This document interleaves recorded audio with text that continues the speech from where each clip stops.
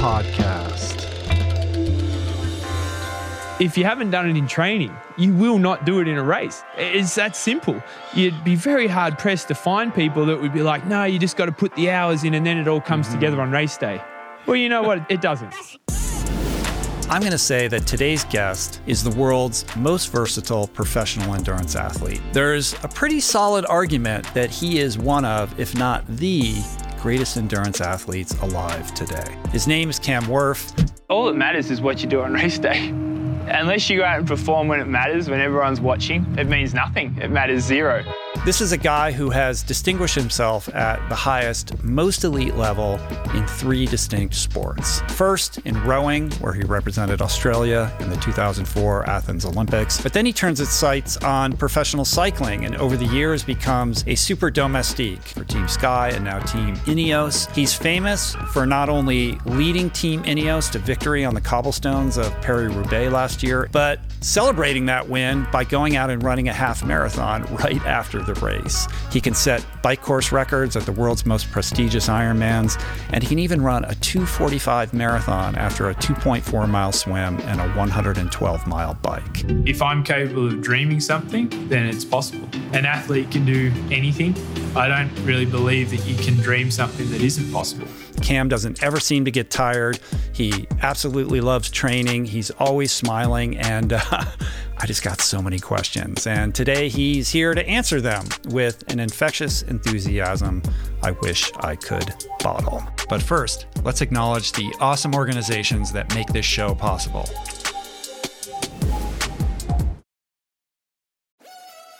We're brought to you today by On. I am a total gearhead. I love researching the latest technology for the sports I enjoy. And I've learned that people often overlook apparel. But what you wear isn't just clothes. It is, without a doubt, technology. Technology that can make or break a performance. And I can tell you, after spending 2 full days meeting with the apparel wizards at On Labs in Zurich, that On is innovating in this space like no other, with next-gen premium fabrics and just this heightened level of sophistication and precision and testing and development and intentionality previously unheard of that puts them just miles beyond the competition. I've been rocking On's high-performance running apparel, including the long tees, the weather jackets, even the climate jacket, all super lightweight, tailor-fit, built to move, and just gorgeous to get you out and get it done in fleet-foot comfort, no matter the weather. I'm super proud to be a brand partner with this impressive team, from increasing product sustainability to improved energy return and impact protection. Truly Swiss innovation at its finest. To get you moving, On is offering an exclusive 10% discount. To redeem, head over to on.com/richroll and use code RICHROLL10 at checkout. We're brought to you today by a very exciting brand new sponsor, Go Brewing. I am sober. I don't drink. And I devoted so many episodes of this podcast to the unreal benefits of an alcohol-free lifestyle. Why? Because even if you don't have issues with booze and suds, no amount of alcohol is good for you. At a minimum, it wreaks havoc on your sleep and produces a hangover that destroys your energy, your mood, and your focus. At worst, it turns your whole life upside down. But no longer does that mean you have to break up with your favorite brew, because my pals at Go Brewing are making all your favorite brews, minus the alcohol, fewer calories, and more productive tomorrows. It's not every day that I get the privilege to witness the inception of a company collaborating with our podcast, but that's exactly what happened with Go Brewing. I'm going to tell you this story. A few years back, I spoke at this event in Illinois, fittingly named Go, and it turns out that very day catalyzed Joe, the founder, to start his own NA beer company, Go Brewing. I had no idea about any of this until I bumped into Joe at Jesse Itzler's Running Man event the other month in Georgia, and he shared this story with me. I savored his fare in all its varieties and deeply moved by the mission and what he shared with me, and just impressed with the insane taste and quality of his alcohol-free concoctions, I wanted to help share the discovery.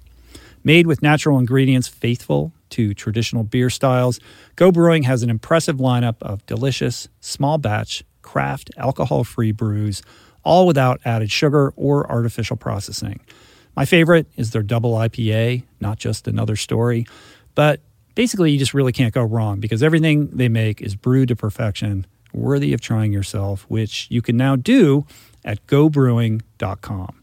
That's gobrewing.com and use the code RICHROLL for 15% off your first purchase. We're brought to you today by recovery.com. I've been in recovery for a long time. It's not hyperbolic to say that I owe everything good in my life to sobriety. And it all began with treatment, an experience that I had that quite literally saved my life. And in the many years since, I've in turn helped many suffering addicts and their loved ones find treatment. And with that, I know all too well just how confusing and how overwhelming and how challenging it can be to find the right place and the right level of care, especially because, unfortunately, not all treatment resources adhere to ethical practices.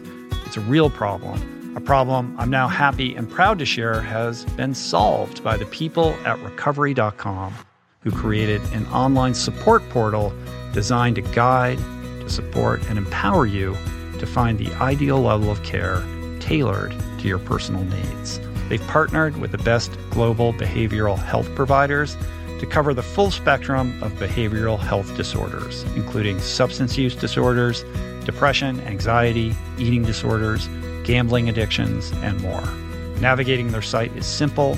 Search by insurance coverage, location, treatment type, you name it. Plus, you can read reviews from former patients to help you decide.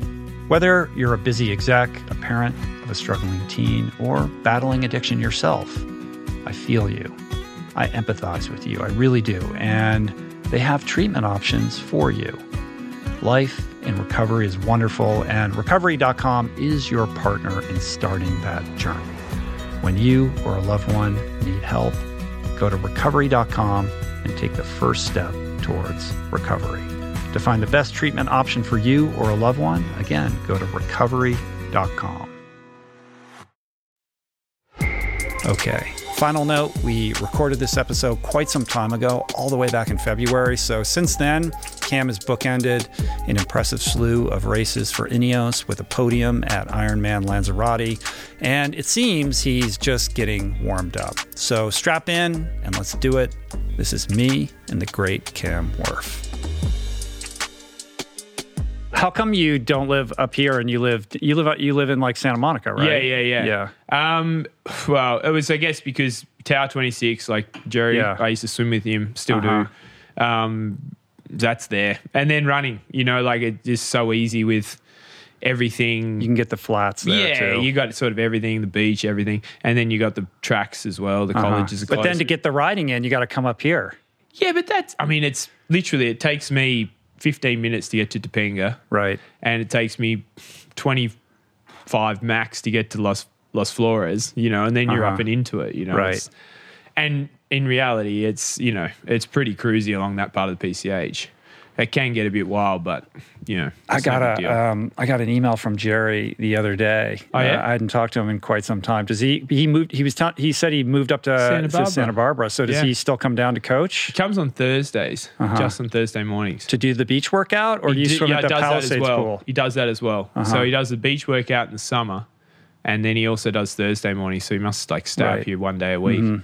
And is it still at the Palisades High School? Yeah, high school, yeah. Right. They've got a second group down Nel Segundo. I've never been down there. Yeah. But, so that's just why we're there. What originally brought you to LA? This is your home base now, right? Or no, I'm in Andorra. Oh, Andorra is still the main home. Yeah. That's where I live. Because you're here a lot, though. Yeah, becoming more and more. I mean, it's sort of, I guess, cyclical. it's training, if the weather's, pretty average over there in the winter, then it's obviously better to be here. Mm-hmm. With Kona, normally it's like a pretty good sort of, 8 months plus sort of stint in Europe, and then, here for off and on for the rest of that 4 months. It's easy to get to Australia, go home and see the family from here and et cetera, et cetera. But also if I need to go back to Europe, with team camps in like December and meetings and whatever, you can do it.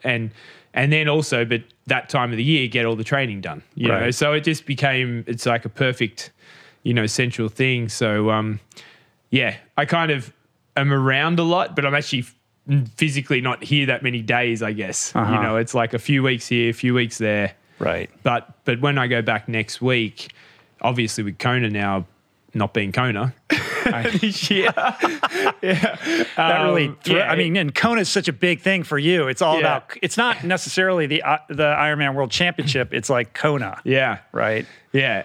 That's the reason I do the sport. Yeah. And so we just had, obviously, the 3 years we had, where it didn't happen, and then finally we finally got to go, and it all sort of went by in a bit of a blur for me.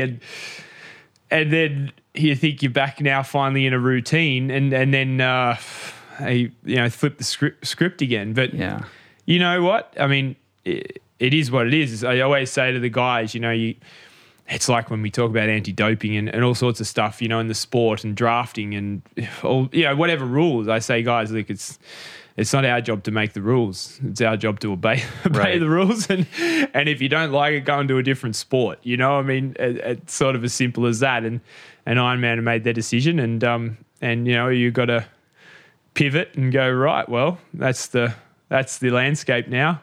How do you make the most of it? And for me, it probably presents a great opportunity. Yeah, you seem like somebody who rolls with things pretty well, though. I mean, you've been in sport at a high level for so long, and have excelled consistently at an elite level across 3 different sports. Yeah, and I'm sure have faced every form of obstacle along the way. So at some point, you're just like, you control the controllables, and the stuff you can't, you got to let go of it. Otherwise, you're gonna flame out or drive yourself crazy. It's funny you say that. Like today, a couple of guys met us for a ride. One guy, Belgian guy, works at the Rafa shop. I can't remember his name, but I feel terrible because he rode against me in 2001 at the Junior Worlds, and he was in the Belgian 4, and going into it, we'd done a couple of lead-up junior. We were the 2 top-ranked crews. Everyone was like, who's going to win?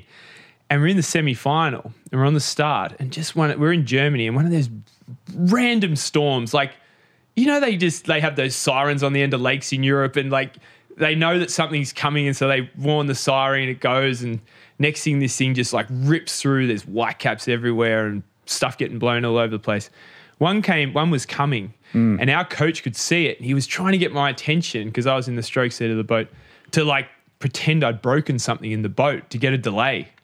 And I was like, he's waving, I was like, he sort of ignored. Anyway, sure enough, the race started. We got about 100 meters and boom, this thing hit us. And we were all quite small, like 150-pound kids. And we're racing Romania, Belarus that were, 300-pound men, probably with fake passports. And sure enough, like they just sat back and leaned into it and just plowed through this storm and, made the final. We missed out by 1 spot. And the same thing happened to Belgium in the next heat. And, in the heat before, because they'd hit it towards the end of their race. And so we ended up both in the B final, but we beat them in the B final. And he reminded me of that. We should have been 1st and 2nd that year. I was like, we were 7th and 8th. Well, so a couple things. I mean, first of all, it didn't get said, but for people that are watching or listening, you're talking about rowing. Like we started out talking about triathlon and switched gears, which is, part of what we're going to get into today, which is your versatility. Yeah. Second to that, so this Belgian guy who works at the Rafa shop, he used to row again. Yeah. Is that like the first time you've seen him in 25 years or whatever? Yeah, it was 2001. It was 22 years ago. Wow. And not only that, but I'd done some efforts before he arrived. And I mean, they weren't hard. They were like some zone 3 just efforts. I was doing around 410 watts. And he said, how do you feel, at your age? Like he's obviously working. I'm still in different sports. And I said, you know what? It's funny. Like even when I was rowing and we'd get on the bike, like if you could do 400 watts for like 20 minutes at 70 kilos, 150 pounds, that was a pretty solid effort. I said, well, mate, 22 years later, it still is. That feeling has not changed. And I said, I can't even believe I'm still doing it, but I am, and I apply myself the same way I did 22 years ago. Right. I just love it. I love exercising. Yeah.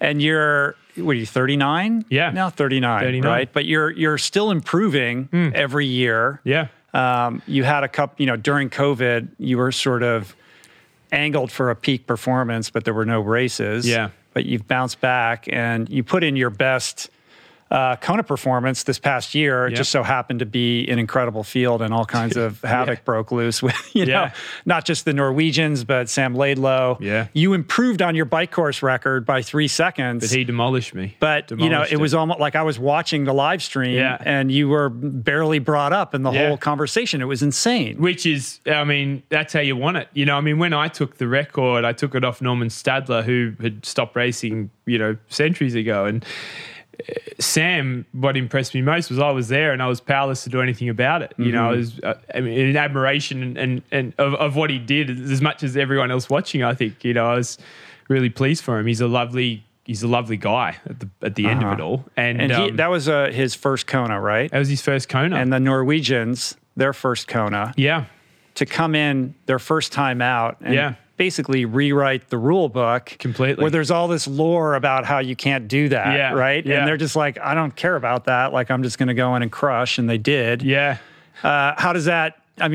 For somebody who's been so enthusiastically pursuing a win at Kona for so long, does that now feel daunting? Like, it's definitely a seismic shift in where the sport is headed. Yeah, not really.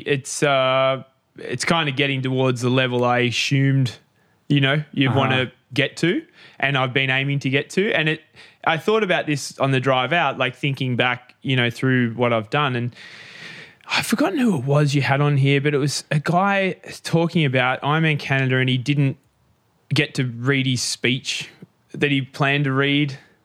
Gordo Byrne. Gordo Byrne. Yeah. I listened to that. I was running in Maryland. I remember my wife's family's from over there. I was in the middle of nowhere, had the podcast on.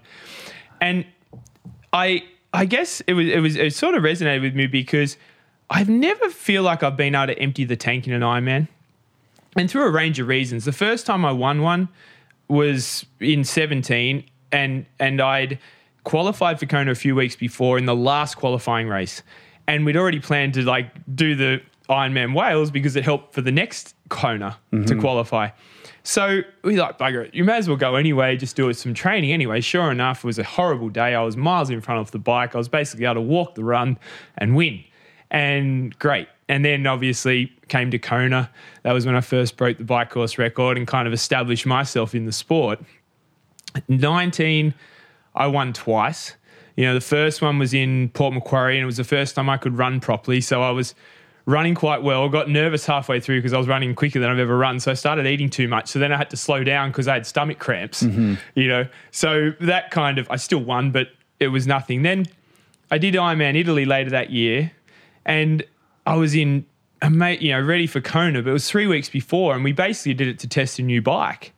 But I was sort of so far in front and felt so good in the first half of the run. It was like, I may as well finish it off. Off the gas. But yeah, I took my foot off the gas, but still run 2:44. I think I went 7:45 that day. And then Kona was 3 weeks later. And while physically I think it was maybe still a good decision as far as training goes, what we didn't counter was it's on the other side of the world, travel. So by the time I had a few days off before Italy, traveled to the other side of the world, dealt with jet lag, dealt with different climate. All of a sudden you get to the start line and it was like a month since you've trained, and I was fifth, which was a grind out. It was the best result I've ever had, but I finished it going, gosh, I think we got that a bit wrong. Anyway, and then of course we had, Copenhagen in 21. We had COVID then. COVID hit. So Copenhagen in 21, great rate, miles in front on the bike. Had Lionel quite a ways behind, 10, 11 minutes. I was like, okay, this will be fun. I just watched Kipchoge win gold at the Olympics in the marathon. I loved the way he just booted away from everyone. So I'm going to go nice and slow. And then when Lionel gets within, 30, 40 seconds, I'm just going to ping it. And he caught to that, 3-4K from the end. So then I just went for it and put 5 minutes into him. It was quite comfortable. And then Kona got cancelled. Right. And so you feel like, basically the point being that you feel like you've never been able to drop the hammer and have the race that you're capable of having. No, the one I've envisaged having. And then finally this year with Kona, I had the chance to train until a week before. I felt like this was going to be the moment to finally get it all out, and And then, it just didn't happen. Right. Well, you shared with me something just before the podcast about what was actually going on that I don't know if people know about that. No, I haven't said anything because you don't want to make an excuse. And it's not an excuse. It's just, it's amazing how it was COVID, and I got sick 3-4 days before I started noticing it. I think as people know, I'm a bit of a nutter for training. I love training, and that last week is the worst week when you're not meant to do much. And I found myself not doing much short. It was very uncharacteristic, couldn't sleep properly. I knew there was something wrong. I was taking paracetamol and whatever. Anyway, I was like, look, if I can be on that start line, I'm going to be on there, and sure enough, I raced. I was off the pace. I was never able to get into the race. I was quite achy and didn't, it was a real, another grind. And the result was what it was. And a couple of days later, the team, sort of encouraged me to do a test because they were, we had a carer there at the race, Marco, who had sensed there was something a bit up. And sure enough, I had COVID, Wow. and I was negative a couple of days later. And I guess the thing for me was I'd been so diligent for that whole period because with the team and the bubble, you can't, go outside. Like I'd sacrifice swimming and running and stuff at races, which I was meant to be able to do as preparation for all that time to make sure I didn't get anyone else, risk getting anyone else sick or bringing it into races, and never had COVID. I'd done hundreds of tests, maybe thousands, And then when it was finally my chance, like it was finally my moment, I guess I got over there and just got so excited to be amongst it all, and I'd never had it. So I guess I was maybe a bit more susceptible. I'd trained really hard. I was probably really on the razor and it got me, Yeah. And afterwards you're like, initially after the race, I was like, well, there was a real tough pill to swallow. Obviously, what Sam did, what the boys did, I wasn't even part of the race. I didn't even feel like I was involved. Yet I was still 11th and went 8 hours. I didn't really know. I was sort of, blow cycling. Let's just get stuck into this again. Let's just focus on one thing. But then when I found out I had COVID, I was like, well, you know what? That's not that bad. And it's encouraging actually. It's a weird thing because you go 8 hours, you break the bike course record. I mean, that's a phenomenal effort. Yeah. But you had to go under 8 hours to break the top 10. Yes. It was just an unbelievably fast field. But then to discover, even if it was a low-grade version of COVID, that you were competing with COVID, once again, you've been unable to be at your best when it mattered most. I think I said to you, I ran with the Norwegian guys a couple of days later, and that was sort of when I figured it must have been something because Christian made a comment of how good I looked.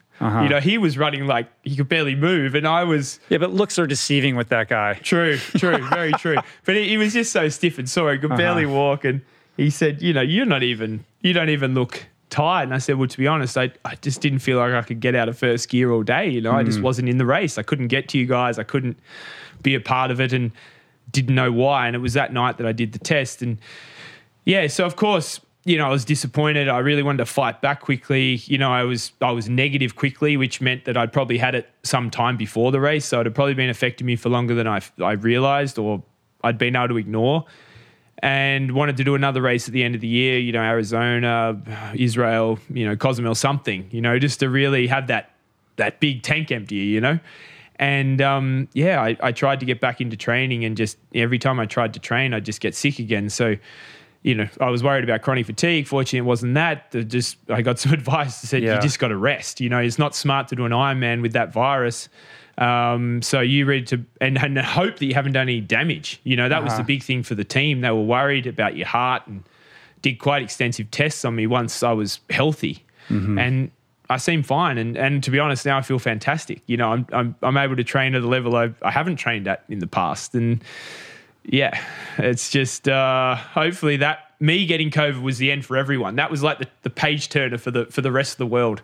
We can all move on now. Okay, good. Thank you for giving the world permission. I took one for the team. Okay, that's good to know. I mean, when you say the team was concerned or the team did this, you're talking about Ineos, which is the cycling team that you compete on behalf of. So, just to kind of create some context for people who don't know who you are, you compete for the world's greatest cycling team, the most successful, most dominant professional world tour cycling team. Yeah. You also compete as an individual, as an elite Ironman triathlete. And you seem to do this with it appears relative ease and parity. Like, it's not as if one is a side hustle and one's the full-time job. Yeah. They're kind of equal footing. I feel like you have perhaps a greater passion for Ironman, particularly Kona and triathlon. But it's the stability of being part of this team and perhaps the camaraderie and the kind of foundation that provides you and your family and also your training to kind of, root you in something so that, you can do all these other things as well. Like, it's a complicated puzzle, I'm sure, but you're the only one who's doing this. Yeah. I think you're the only one who's ever done this, right? I mean, there was Talansky, but he stopped. He stopped, and he was a pro cyclist for Slipstream for I don't know 6 or 7 years, right? Yeah, long time. And became a pro Ironman. But you're the only one to try to do them simultaneously. Yeah, and as far as I know. Yeah, and I my big goal, last year, for example, 2021, was to win a race and win an Ironman, and I was able to do it, or be part of a winning team, part of a winning, like guys winning. The first year, 2020, I was never part of a win with the team. We had a bunch of seconds, even second in the Vuelta with Richard Carapaz, it was a great fight with Jumbo Visma, but didn't win. And then so 21, I was like, right, I want to be part of a win. And thanks to Tom Pidcock, had his first win, and I was there for that. And then obviously Bunch followed that, and then I won in Copenhagen, and then last year in 22, part of more team victories, but didn't quite, I couldn't win one myself. I was second in the one Ironman I did, aside from the World Championships in St. George. In Vitoria-Gasteiz in Spain. Right. I got beaten by 30 seconds. But, that was, to your point, they had me actually the week before, was the Tour de France started the weekend before. They had me in Copenhagen for some VIP, stuff, but also COVID was still quite rife, just in case, if they had to throw me in, I was there. So I obviously wasn't there preparing for an Ironman. And then when I didn't get to race the Tour, it's like, wow, you got to qualify for Kona now. Okay, there's a race next weekend, off you go. So rest home, threw all the stuff in the car, off I went. And I almost pulled it off, good lead on the bike, and was nursing myself through the run and got caught in the final part. But I've learnt that, the guys are very, very good in both sports. And so I need to be more, I'm not sure what the compartmentalize, I mean, that's mental, but basically dedicate myself specifically to each, at certain times to do it properly, because otherwise I just become okay at both. And I don't want that. Like, I can go to a bike race and do my job for the team, and, G and I had this conversation in training the other day. G being Geraint Thomas, Tour de France champion. Yeah, he's out here training with me, and it was if I'm on the front or protecting the guys or helping them for 5K longer than we thought, that's great. If I'm there for 5K less, they work it out. It's not really, it's no big deal. Make or break. It's me that knows whether I gave it all and actually made a big difference or not, like me personally. So when I don't do a good job, if I have been, kind of doing too much running or whatever, and it's affected me, racing on the bike, it's actually a loss, because racing on the bike provides an amazing opportunity to push my body way harder than I would like to, because it's one of those sports where you just have to go as fast as the guy in front, which is something I feel can be a weapon to take back to triathlon. And periodically I've been able to get that right over the last few years, but not consistently. And so, and a lot of that has been because of this whole COVID thing with the bubble. I haven't been able to go swimming. I haven't been able to go to the hotel gym and go for a run during the race. Just a small, even just a small one, just enough to keep, as with swimming. The swimming thing has got to be tough, right? Like, you're in Europe, you're doing these races. You're not, you're not going to find a pool all the time. No, and swimming is the one you need to keep the feel for. And so for me, just being able to get in the pool, even just at the end of the day for a kilometre or two, it would make a massive difference to having 10 days off, because otherwise you tend to go home and it's like you're starting all over again for someone like myself without a swimming background. And anyway, and so again, I was thinking though, but it's bizarre because even on a bad day, I still swim with like, Lionel or Sam Long or Kinley or these guys. And but I don't actually, it's when don't even get to train, I know, it's insane. It's insane that you can, basically the way that I envision it, and it's probably not like this, but it's sort of like you're in Europe doing whatever you're doing with the team. And you're sort of on standby as a domestique or a super domestique. You don't always know if you're going to be enlisted to do this race or that, which makes it difficult for you to plan your race schedule with respect to triathlon. It's kind of a standby thing, right? So you're always sort of training, but not really sure what you're training for. Yeah. And then you're like, okay, well, I'm going to scoot out and do this Ironman, and you parachute into some race after not having swum at all. Yeah. But somehow you're able to stay in contact with the lead group out of the water. Yeah. Like, what is going? I mean, the best bunch skills. One thing you get from cycling is bunch skills. The craziest example, maybe there's a crazier one, but the one that struck me was I get all the dates confused, but right before St. George, you're at Paris-Roubaix, right? Yeah. Paris-Roubaix, like the most insane, brutal one-day cycling race there is. Yeah. And you're, on the lead out in the cobbles, basically blazing the path for the team and really set the team up for a win. Yeah. And then you basically split from there and drop in on St. George. Yeah. And lead that race on the bike. You basically towed Christian the whole way and set him up for the win. Yeah. But the fact, you didn't even think that you were going to be doing that race, right? Because you were supposed to be doing something else for Ineos. Yeah. Yeah. So you weren't even really preparing for that. Well, I actually had to go to Africa the following week. So it was like, can I fit it in or not? And I decided last minute, well, I can, so I'll go. So I came here, then I went to Namibia and actually another corporate bonding thing they wanted me to do over there. But, it's funny, like back to when I stopped, I was doing a similar role, and Peter Sagan was my teammate at Cannondale. And I guess I was 30, 31. And I was like, wow, my productive years are like, this is great. I'm a domestic, in a big team and blah, blah, blah. But I don't want to waste my productive years doing this. So that's when I moved to the US. I still had a contract, fortunately, with Cannondale, which they honoured, and gave me a bit of time to, find what I wanted to do. I really wanted to work in finance. I met a bunch of different people in that field, and finally found, a place I wanted to work down in Century City with a real estate investment firm. Mosaic was just sort of starting out, and anyway. I was there for a little bit, starting to study, and Ethan, the founder of it all, he said, why would you could be in sport, do you want to go back to rowing? Do you want to go back to science? I was like, no, I'm really happy doing this. And I'd done a couple of triathlons for a bit of fun. And so I said, but I enjoy this. And as only an American would, he said, I used to live in Kona. He said, you can beat those guys. I used to watch that race every year. You're better than them. And I'm thinking, mate, I've done a couple of triathlons for fun. Like, only an American would say that to you. Uh-huh. And so I kind of, I took one seriously. It was Arizona as a pro. I said, if I can get off the bike, quicker than Jan had set the world record in Roth, so swim and bike combined, I'll think about learning to run. And anyway, it just sort of snowballed from there. I was able to do that. I just hobbled through the run. I didn't even bother training for the run for that one. It was all about the swim and the bike.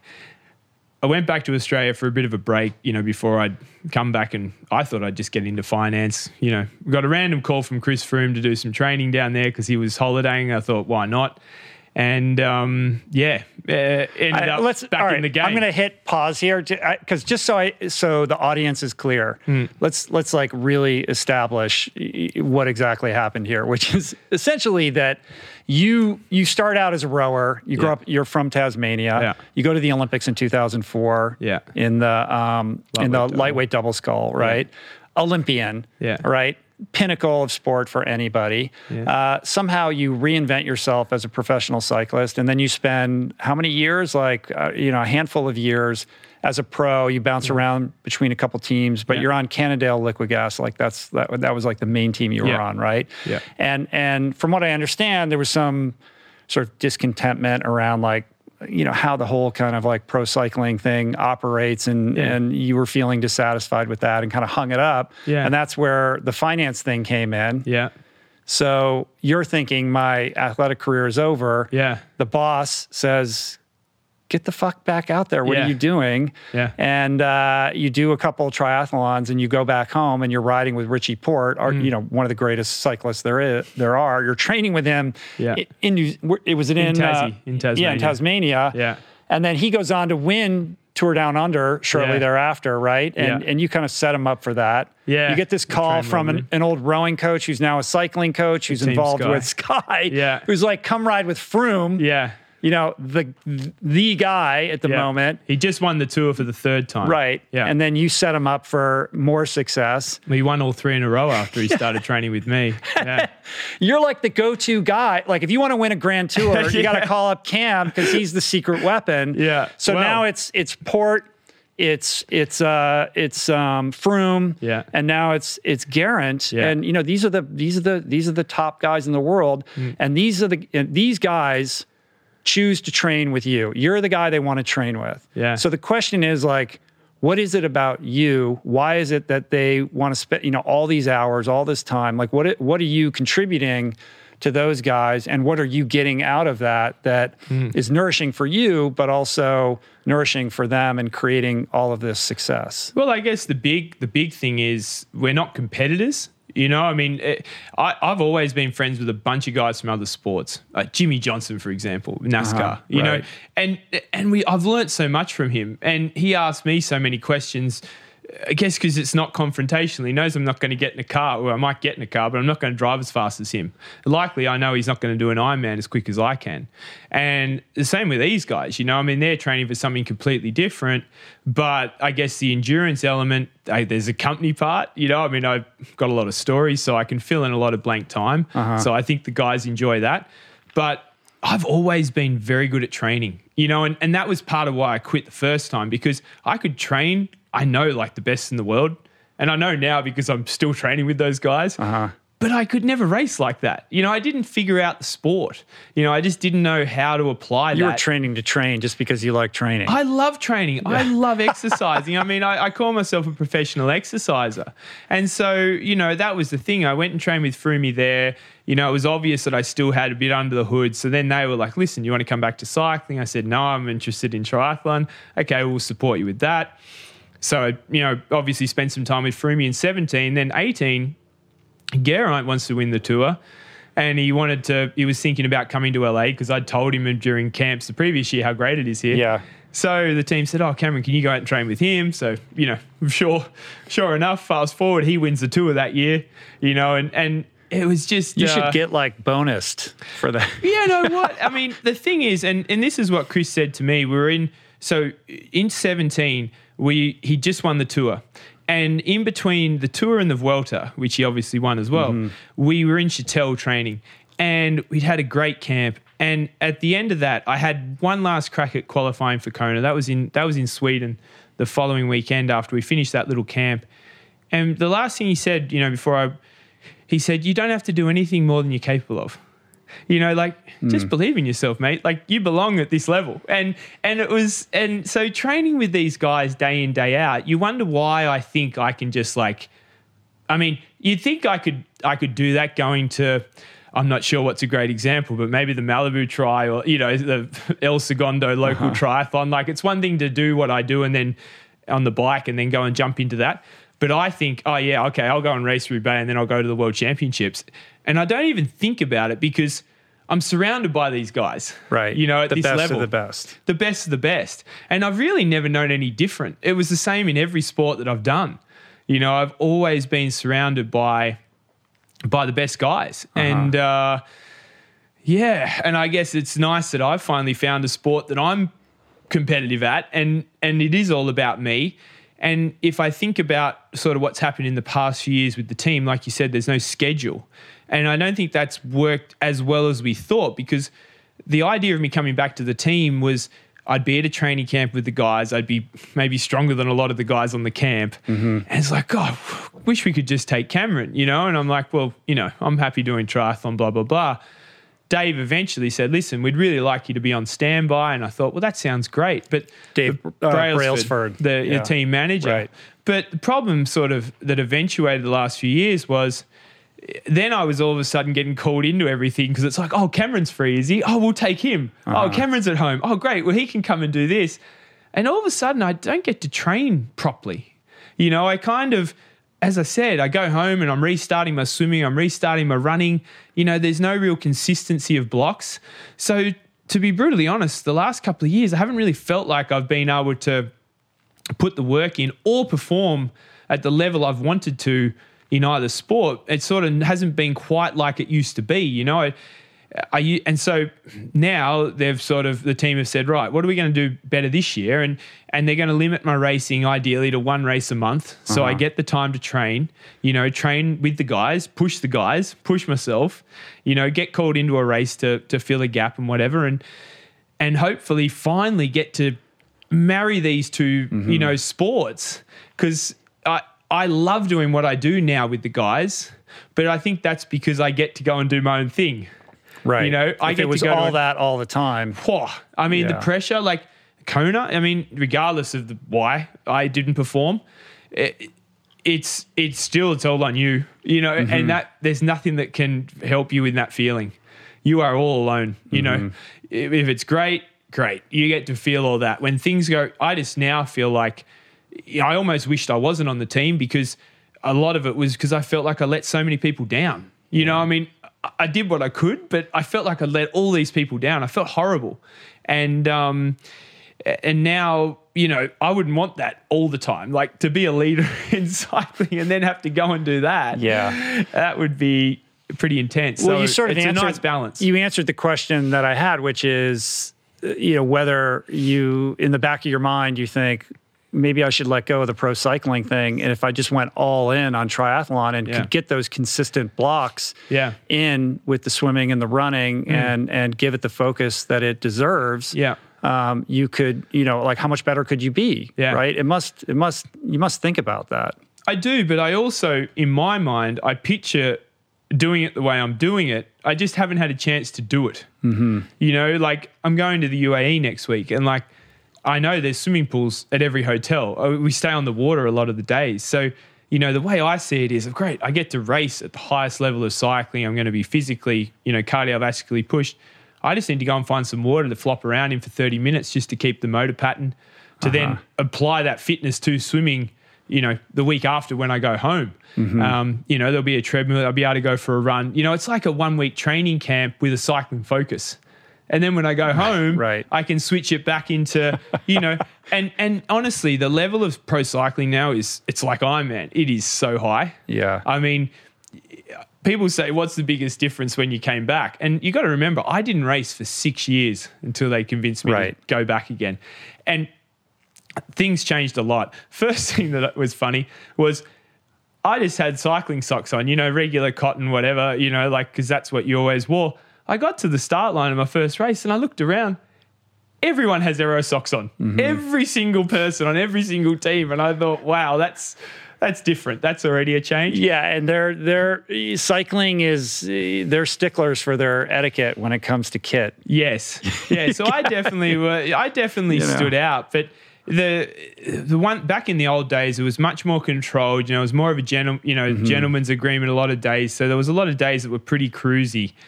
So that's just like base training all the time. Pretty much. Yeah. And I used to, you know, you chat away to your mates you hadn't seen. You know, I was on an Italian team, so you love seeing Aussies and whatever. I don't talk to a single person when I'm racing now. It's so intense. I mean, back in those days it was like, right, we all take it easy to the feed zone. We all get some food in the tank and then we race the last half of the race or the last third, you know, but now it can kick off at any moment, you know, a bit like triathlon. You know, someone can make the break at any moment and you don't know if they're going to come back, you know, with the likes of Wout van Aert, Van der Poel. I mean, they just have, and Sagan, you know, but he was sort of on his own tangent. Now there's a bunch of guys like that and the races are just so unpredictable and exciting, you know? Well, I heard these stories, I don't know if they're true, tell me if they're not, that in the midst of stage races, like after a stage, you would go running in the middle of these races, and then on one day classics, you would like work out after the race. Yes, yeah, no, I have. I mean, the other day I raced in Australia, and we finished the race, and I put my shoes on. It was 22K back to the hotel, so I ran back. And what are your teammates?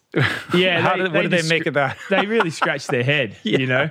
And it's not that I've saved energy or I'm not tired. Of course I'm tired, but I'm also conditioned to do that. And it's also and another thing that I'm really proud of is, and not for me, but the respect that the guys have for the sport now. You know, I think they respect me, you know, for my role in the team and even in the sport. I know that other teams, you know, other riders, you know, they give me space, they respect me in the peloton. And they now talk to me about, you know, the Norwegian guys, about Laylo, you know, about the women, you know, Lucy. I mean, they ask me questions, like they always thought, oh, the triathletes, they're just okay at everything.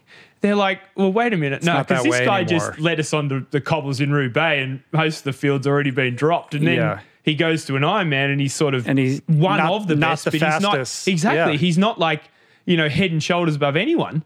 And these guys then get off and run too, you know. So like an appreciation for the sport of Ironman. That's a huge shift. It is, because you've had people like, you mentioned Andrew Talansky. I mean, he tried to do it and came in. I mean, he never even qualified for Kona, never even looked like qualifying for Kona. You know, I mean, and it's not because Andrew is not a phenomenal athlete. But, I mean, G and I were talking about this as well the other day. G said, yeah, well, you know, maybe you are actually good at this sport. It's not that the sport's easy. Yeah, that's funny.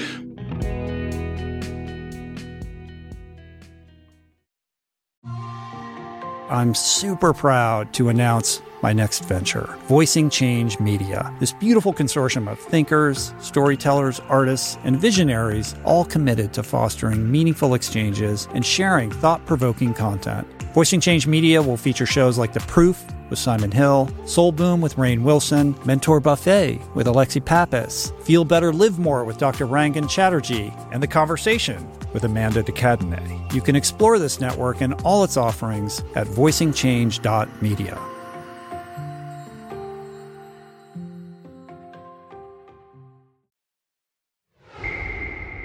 Well, what's interesting is the parallels between what Brailsford has done with British Cycling, Team Sky, and Ineos looks very similar to what Olav is doing in Norway. Yeah.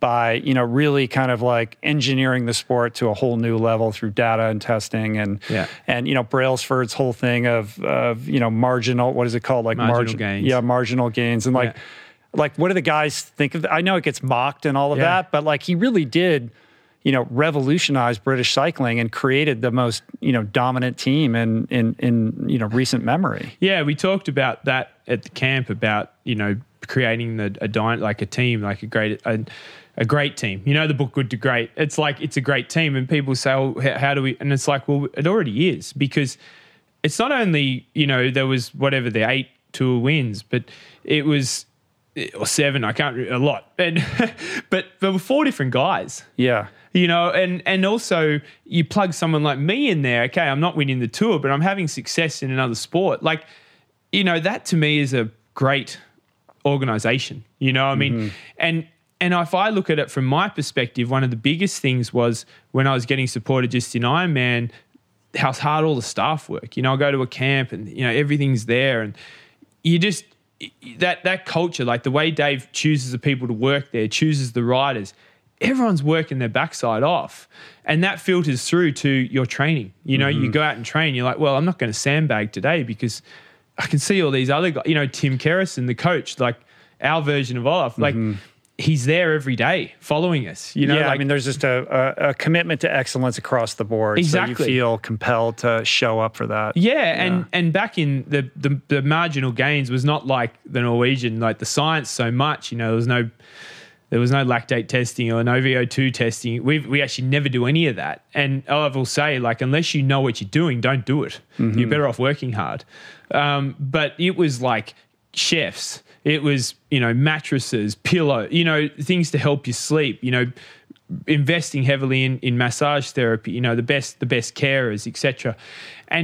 But also I think listening to him talk and then comparing it to Tim, like the way that he kind of, he's close, you know, as in it's like, you know, like a fan, you know, really keeps an eye on them, very much a part of their lives, but obviously needs to keep a level of to be able to tell them what to do. Mm-hmm. And that is identical to Tim Kerrison. You know, like he was always there. He's been a part of all our lives. Like we've all got married. We've all had kids, you know, like he's been, you know, a part of all that. Yet when the time comes, he knows when to say, you got to go and do this, you know, or come down on you or whatever else. And also that most people don't want all those good guys challenging them, you know. I mean, the good guys want to be, but he created that environment where it was normal for, like, you know, Geraint or Froomey or Richie Port to be like proving they're stronger than each other. Right. Yet nobody's king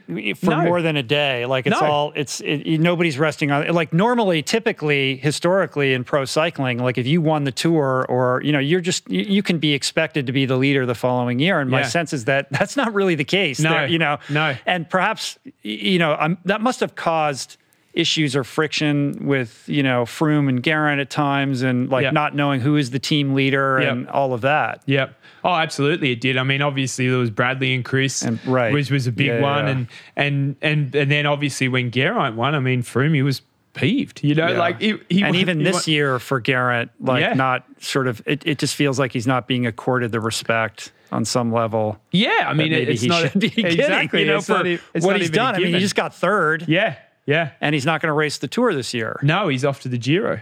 Yeah. So, I mean, partly a bit of that might be his choice, but again, it does come down to, well, okay, we'll have to go back to the drawing board and see how we're going to try and win it, you know. And in any other team, performance would be ruthless. Wow, you got third, right? Okay, that's built on that, you know, try and get you back to the top. So it's a tension between, you know, that kind of like ruthlessness that comes with performing at just, you know, the absolute next level of everything. Yeah. But also a big part of the success has to be the esprit de corps, like creating kind of a, you know, that team unity. I feel like that's a role that you play and probably why, you know, a big part of why they want you around. Like, you're a great exerciser or whatever, and you're a great super domestique, but my sense is that like people like having you around and you make the team better, just not just by your performances, but also by your personality. Yeah, I mean, there's a few things personally I've always thought, like, you know, a player that makes the team great is as valuable as a great player. And I always in rowing wanted to be the worst guy in the boat because that meant that everyone had to be better than me. So then we had a great crew. And same on this. I love being number 30 because the harder I train, the better I am, better 29 other guys have to be. You know, but yeah, Tom Pidcock sort of nicknamed me, you know, CMO, Chief Morale Officer, because, and I think that like Roubaix, for example, is a great example. You know, I mean, I wasn't meant to do it. Obviously, the team was hot. You know, they were winning everything. And all of a sudden they decided to send me in. I don't know who it was that made that call. You know, thought, wow, let's bring let's put the triathlon on the triathlete on the front to lead us onto the cobble section. I remember, I went in and I did a race during the week, and I thought I was going for that, and the team won that. Magnus Sheffield won that, and then they had the team for Roubaix, and then they, you know, a couple of days later they said, "Oh, Cameron, maybe just stay a couple of days, just do the recon, just in case, you know." And I was like, oh, why not? You know, I've never really seen those cobbles. You know, I'll go and check it all out. And you'd never done that race before? I'd done it in 2010, but it was a long, long time ago. So, and back then, you know, you had tubular tires and, you know, aluminium rims and very different, you know, bikes. And it was a very different memory apart from being very painful. And so it was very, I was intrigued to see sort of how it all worked now with tubeless tires, disc brakes, you know, completely different. Anyway, so I went and did the recon, and then, you know, they came and said, listen, we'd like you to race if you're happy with that. And I said, well, I got nothing else to do on Sunday, I may as well. And so, you know, you come in and it did. I mean, I guess it provided a different spark. Like the team had been so hot, they'd been winning, but how do you sort of keep it there? And as it turned out, I mean, that was the last race we won that spring. So who knows? Maybe someone had sensed, look, the drive is sort of maybe just a bit, we need something else to change it. And I kind of feel like that a lot when I turn up, because I'm not meant to necessarily be part of the first picked. But when they throw me in, it's like a different conversation at the table. I mean, the guys all seem genuinely happy to see me there.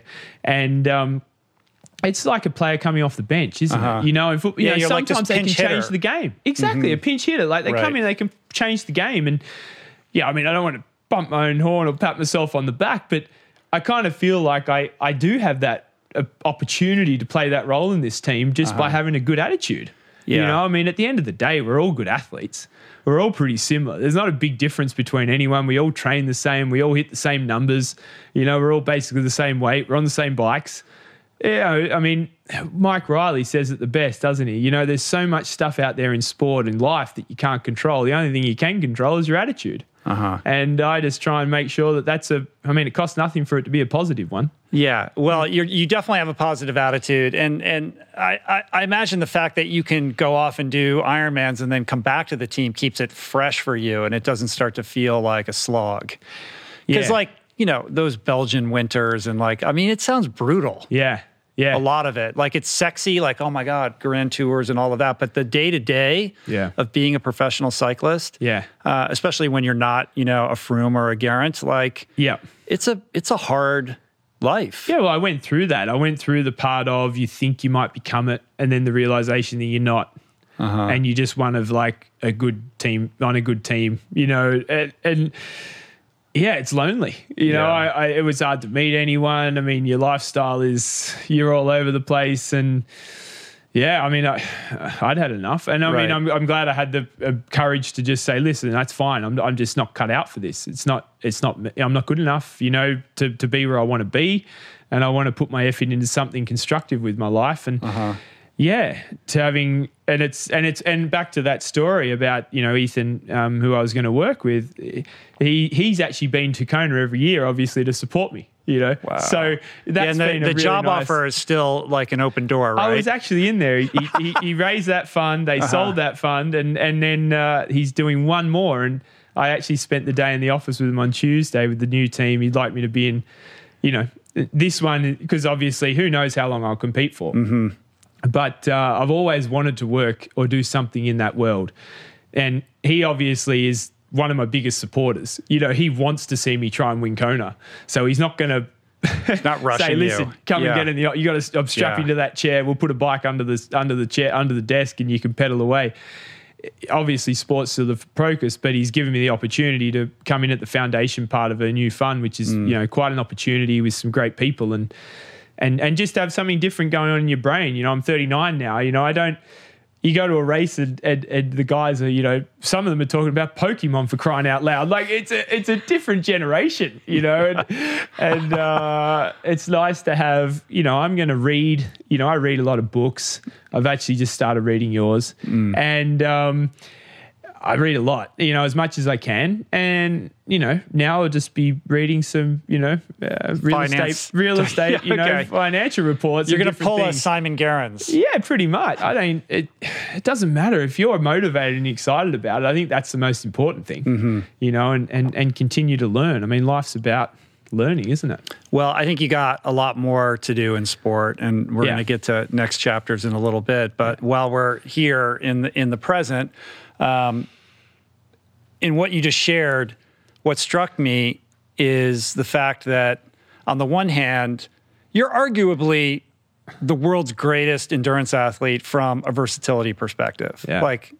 The fact that you've done what you've done in rowing, cycling, and triathlon, it's pretty extraordinary. The only person that comes to mind that might challenge you for that crown is Sheila Taormina. Do you remember her? Yeah, or you're too young probably. No, but I was just thinking Born to Run, that sort of word, but it's not that. No. This was an athlete who competed in 4 Olympics in 3 sports. Wow. Okay. Swimming. I think she won a gold on a relay, and then triathlon. I think she went to two Olympiads in triathlon, and then she competed in the Olympics in modern pentathlon. Wow. Which is where you Yeah, you like riding. horse riding, and you shoot a gun, and like a totally different thing, right? Yeah. Which is pretty fucking badass. I don't know if anybody's ever matched that, but in current times, and certainly in present times, like to me, you wear that crown, and yet at the same time, you're still like not the best at any of these things. But what I see and what I think is really laudable is a very conscious effort to always be surrounding yourself with people that are better than you at what they do. Yeah. And so you've had this incredible career where you're like in the company of the world's greatest in the things that you love the most. And so I guess the question that I have is like, what is it about those people that make them special or different? When you look at Froome and when you look at Geraint and Richie Porte and these guys, like, is there a commonality? Are there themes across the way that these individuals operate that distinguish them from the others? Because as you said, like everybody weighs the same, everybody trains just as hard. Yeah. Certainly there are genetic differences, et cetera.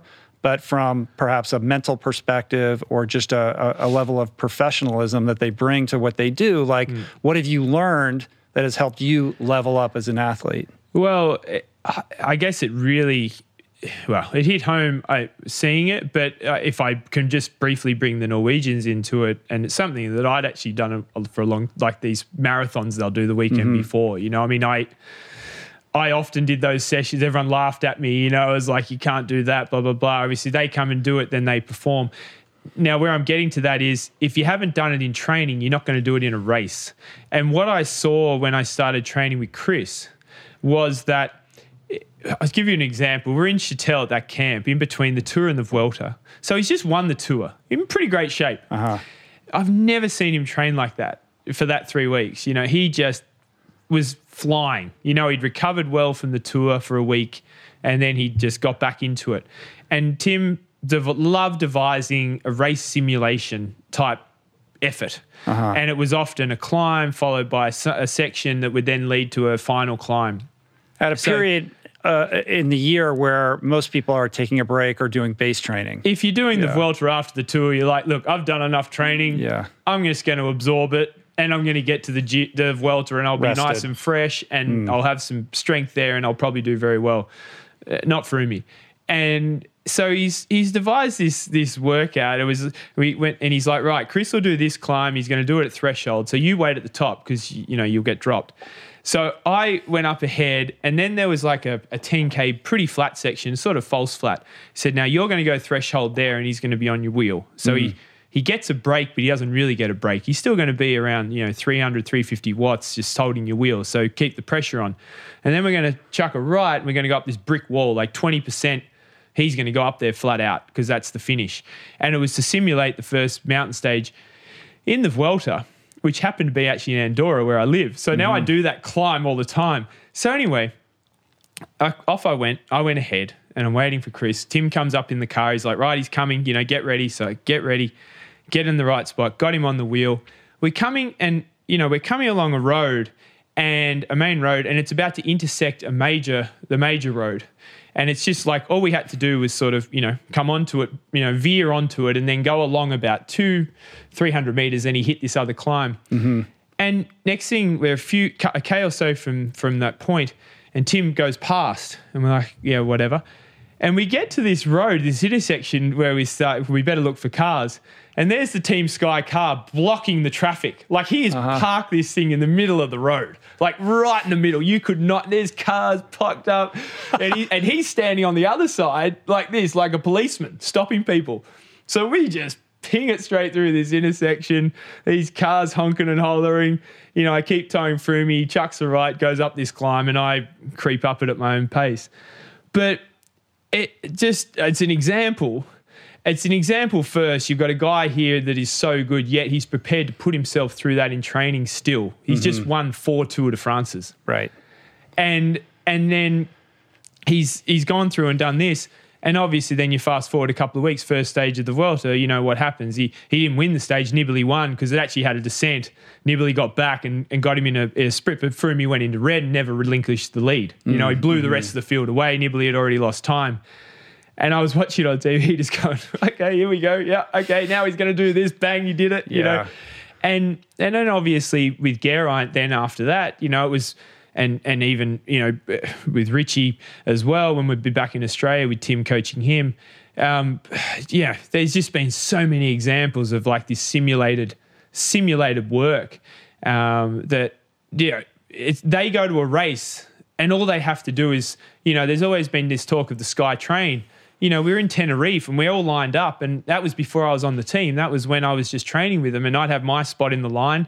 Often it was the first guy. Sometimes I'd be stronger than a few of the guys on the team, so I might be 2 or 3 back. And it's the full lead out, you know, and then you have at the end, you know, Froomey or G or whoever, you know, racing it out to the top, you know. And that was common, you know. Tim Kerrison would improvise that, which is exactly what Olaf does with the boys, you know. It's if you haven't done it in training, you will not do it in a race.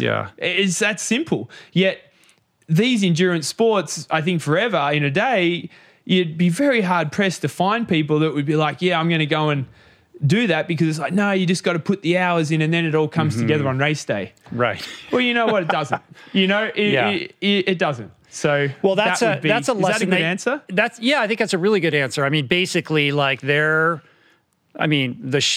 short version of that is they're not fucking around, right? And they're very intentional about everything that they're doing. And am I allowed to bring a swimming one? A what? A swimming story? Yeah, it's a bit controversial.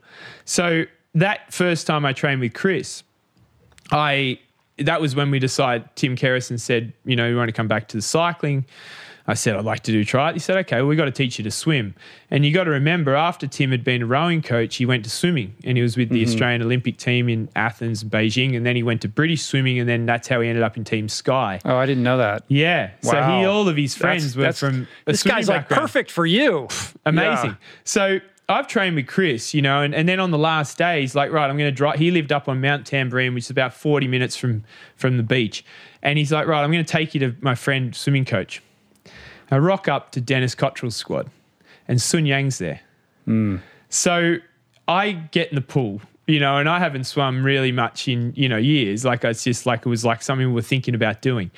And I'm swimming with him. So that first year when I'm in Australia, I get to go along and train with Sun Yang. Anyway, one night he was doing 200s.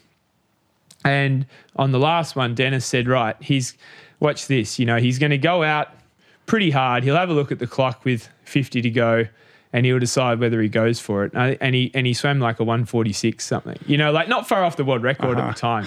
But you just saw like he got to about 30 meters from the wall. You know, he'd obviously had a glance at the clock to see, and the kick and the water just went freaking everywhere. Okay, and I know Sun Yang's not a great, you know, there's obviously been the controversy about him, but it's the same principle. And swimming is, I think, one of the best examples of it, as you know. Like those guys, they're breaking world records in training. They go to a race and they know they're going to do it. And I just think in endurance sport, there's been some of these outliers that have been prepared to put themselves through that, because it's a bit different than hurting yourself for a minute 46. Right. You know, Christian and Gustav have to go and run a 2:40 marathon. Yeah, it's a whole different thing. It's but a bit of a different thing. You're like this weird Forrest Gump type character where you're like, I got to learn how to swim a little bit, and then boom, like, you know, the most elite person just appears in your. It was the first person's feet. Like everywhere you go, like the people show up that you need to like kind of get you to the next thing. Like it's a weird series of happenstances that have kind of created the lattice work of your career. Yeah, and Bradley Wiggins once said to me that,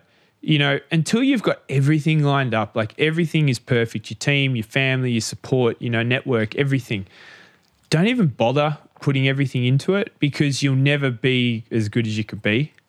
But once you've got that, you've got like 2 or 3 years, and make the most of it.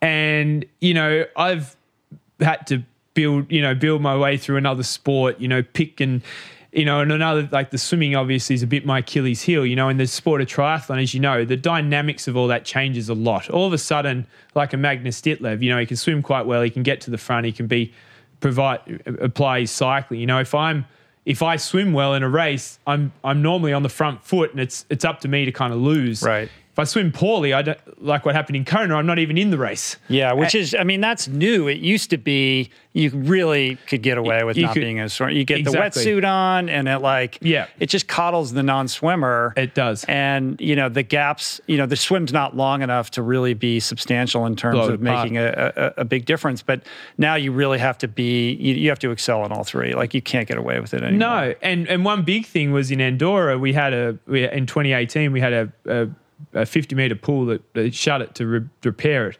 Spent 2 years renovating it, and then they had a fire. So it just reopened. And it's only something I've been waiting for. It's like, right, once that pool opens, I can get into my swimming. Once that pool... Yeah. Anyway, finally now it's reopened. So I've got a wife, beautiful wife. She's studying, she's doing a master's. Well, she was until she had our boy at the start of COVID, but she's almost finished a master's in holistic nutrition, leads a fantastic lifestyle and keeps the fuel tank, as perfect as she possibly can be in the house, great support, little boy. I got this support network of the team. And now, I got Brett Kirby at Nike that, does all my running, who obviously is involved with Kipchoge and everything else. Mm-hmm. And now I've got my 50-metre pool. The sub-2? The original project. one. Yeah, the original one. So he did all that. And then, of course, he was part of the Ineos the second time around. Not as much. That was more Ineos. What is it with Ineos that they're just, best cycling team, Formula One, Kipchoge. Yeah. Yeah. Jim just wants to win all the biggest events. Yeah. Yeah. So, and it's like stuff that he loves Africa. That I think is a lot of, with Elliot and they've expanding that. So that's fascinating. You bring that up because Elliot, he's like, we've got all the, and I'm actually due to go to Eldoret soon. We've got all these guys that are great runners. They can run a 204 or 205. They'll never win the Olympics, but they've got amazing engines. They might be great cyclists. So he said to Jim, how about we invest, and I think Elliot invested in it too, in a cycling academy. And so they've built this centre up there next to the running group, and they're going to see if they can It's pretty cool. Yeah, I've heard a little bit about that. I think that's like really cool. Yeah, and when they get injured and they can't run anymore, why waste this engine? You're talking about some of the most phenomenal athletes on the planet. Right. So Jim certainly loves Africa and is fantastic. He supports in that way. The America's Cup thing, they've never won that. That's like a real the other one, right? Opportunity for him to, fund something and back something that, brings that to Britain that they'd never had before. And then obviously he's got his passion in, in soccer, in football. He's now talking about buying Manchester United, etc., involved in the All Blacks, the cycling team. But he's just passionate about sport and I think he was a big Brexiteer, and moved to Monaco and was saving a lot of money in tax. And he said, well, you know what? I'm going to invest all that in sport. He literally has invested billions in British sport. And so, it's we're all very fortunate to benefit from that. Yeah. In thinking about, what makes you different, like what your distinguishing talents are. Your willingness to suffer and your love of just, getting out there and getting after it, like with just unreal consistency is a big part of it. Yeah. And in thinking about that, I start thinking about like rowing and like what you learned as a young person as a rower. And then my path in swimming, like I think even though like rowing and swimming are very different sports, one thing that they share in common is that they're like workhorse sports. Like they're sports that reward you for putting in a tremendous amount of work and volume. Yeah. And it's kind of insane because you literally train like almost as much as like a tour cyclist for races that are anywhere from, 19 seconds to 3-5 minutes. I don't know how long the longest ones in rowing are, but they're not that long, 6 right? minutes, yeah. But you develop this capacity to, push yourself very hard, and you develop that kind of engine that then becomes applicable in these other sports. Like you can kind of, use it in different ways, and you're the shining example of deploying it in different ways. Yeah, I even as a 17, 18-year-old, I used to have 6-hour Saturdays, and we'd go rowing in the morning, I'd go home, maybe 90 minutes, I'd go home, do some weights, maybe an hour, and whatever I had left, I did on the bike. you know. And so, you know, at that age, I'd be on the bike for, you know, but rowers, it's one speed.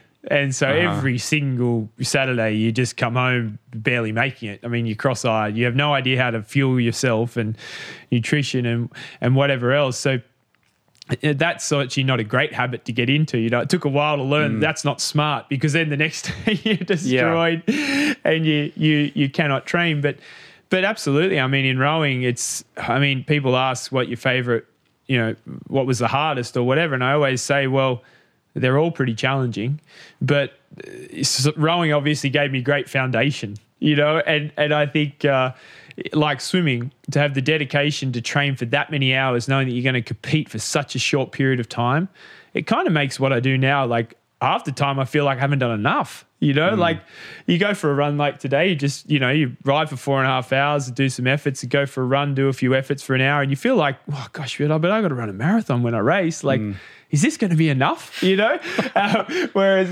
when you're rowing or swimming, you know, there's no question. You're always so way beyond overboard. that. You're like, right. Why on earth are we doing this again today? You know? Yeah, I still think that. I still think there's a lot of craziness. Yeah, but then the great thing with rowing, like it really does touch every part of your physiology, you know, but particularly that anaerobic capacity, obviously, and that's all. If you've got that, it's easy to build the other end. You know, I mean, it's if you got the hard part, you know, it's like, then, you know, the base is the potential for the base is so much bigger. And so, that's what builds a VO2. I mean, it was like funny. The guys talk about their VO2 being smaller, you know, as far as doing Ironman as opposed to doing ITU, you know, and it was very interesting to watch mine. Like, you know, rowing was here, I started cycling, it dropped back. And then as I got better, I progressed it a bit. And now, it's sort of fallen a little bit, but to be honest, not a lot. I guess maybe I train a bit, you know, in that zone, maybe more than most guys still, because I'm used to it. I don't know. At a higher zone, you mean? Yeah, potentially. You know, I mean, and you did have a little flirtation with ITU at one point. Yeah, right? very brief. So you must have boosted it back up for that. Yeah. Well, I did some hard running and everything else, but that's just another sport. I mean, what those guys do, it's groundbreaking. You know, I mean, it's. But having said that, you know, if you come from it, you know, you've got the muscle memory. I don't have it. I was trying to develop it at like 36, 37. Something that I'd never had, you know, running that quick or swimming that quick. But I thought, well, if I'm a good triathlete, I should be able to do it. It wasn't the case. And it's fascinating. Because you're going in reverse. I mean, most of those guys, you start with the speed and you build the endurance on top of that. Yeah, which is you're like going from the endurance running. and going back, trying to go back to the fast. Yeah, but it just blew my mind, like how you can, and that I believe I'm pretty good at Ironman, and can be so bad at that, you know, when it's still swim, bike, run. So I won't do any more.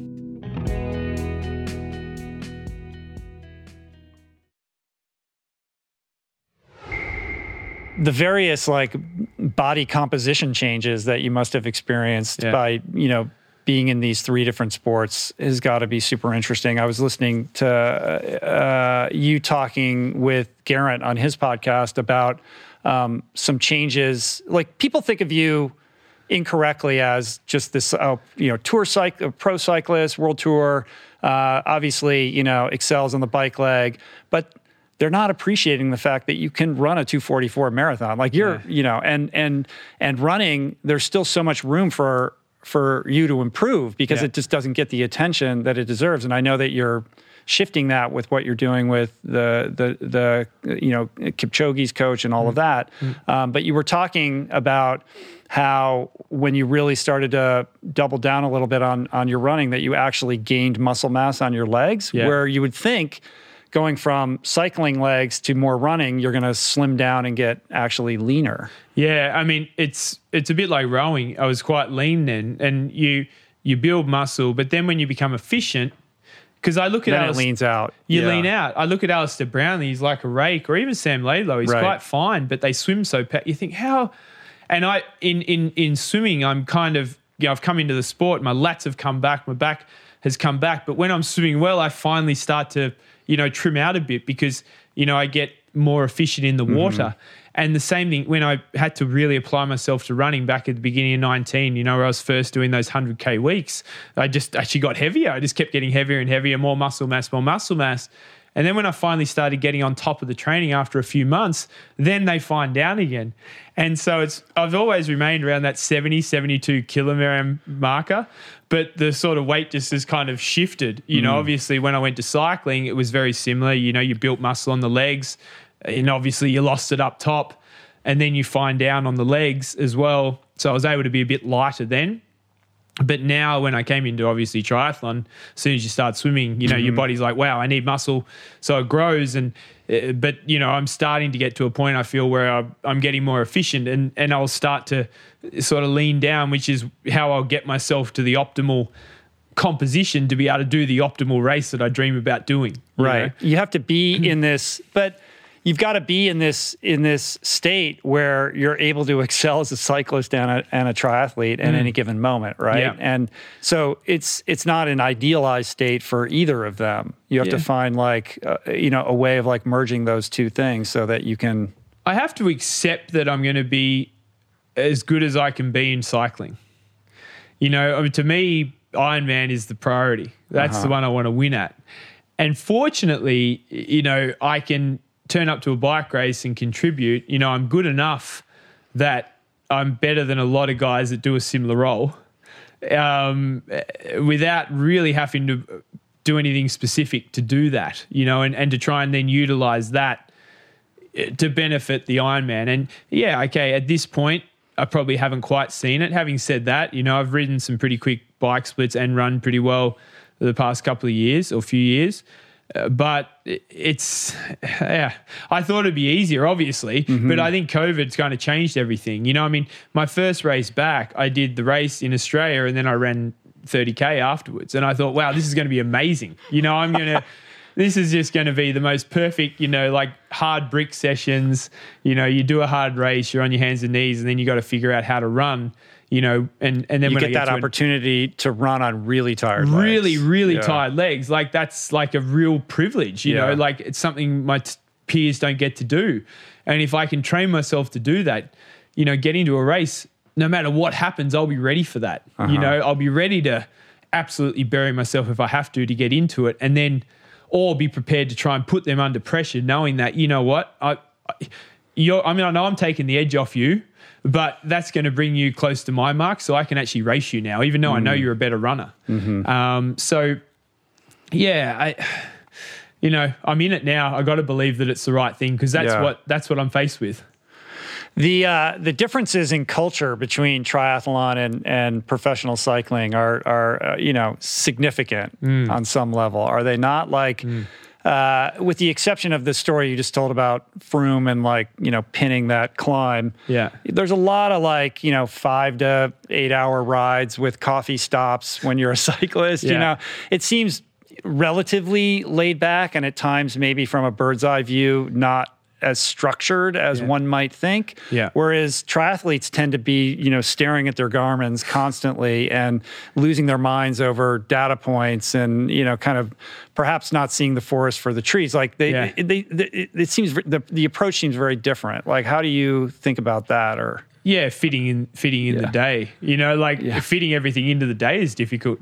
And I think that's another point you make about the guys. That's another quality those guys particularly have is, Chris, I've been with Chris on a general ride, 6-7 hours in Tenerife, and we've been going so slow we get passed by people with panniers on their bikes, like cyclotourists.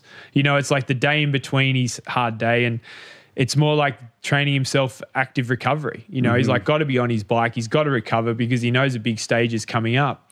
And then the next day he'll come down to breakfast with, one of those little gel shot flask things, but he fills it up with 3 espressos because, for his last, super threshold effort, he needs a booster. To him, it's like race day, So you're right. I mean, I'd say almost half the time cycling's pretty relaxed, pretty cruisy. And when the guys are like, oh, do you want to stop, whatever? I'm like, yeah, well, but if I don't get going, I got to get to the pool before it closes, or, I want to run. I got to run before the sun goes down, or, so I can actually make it to dinner.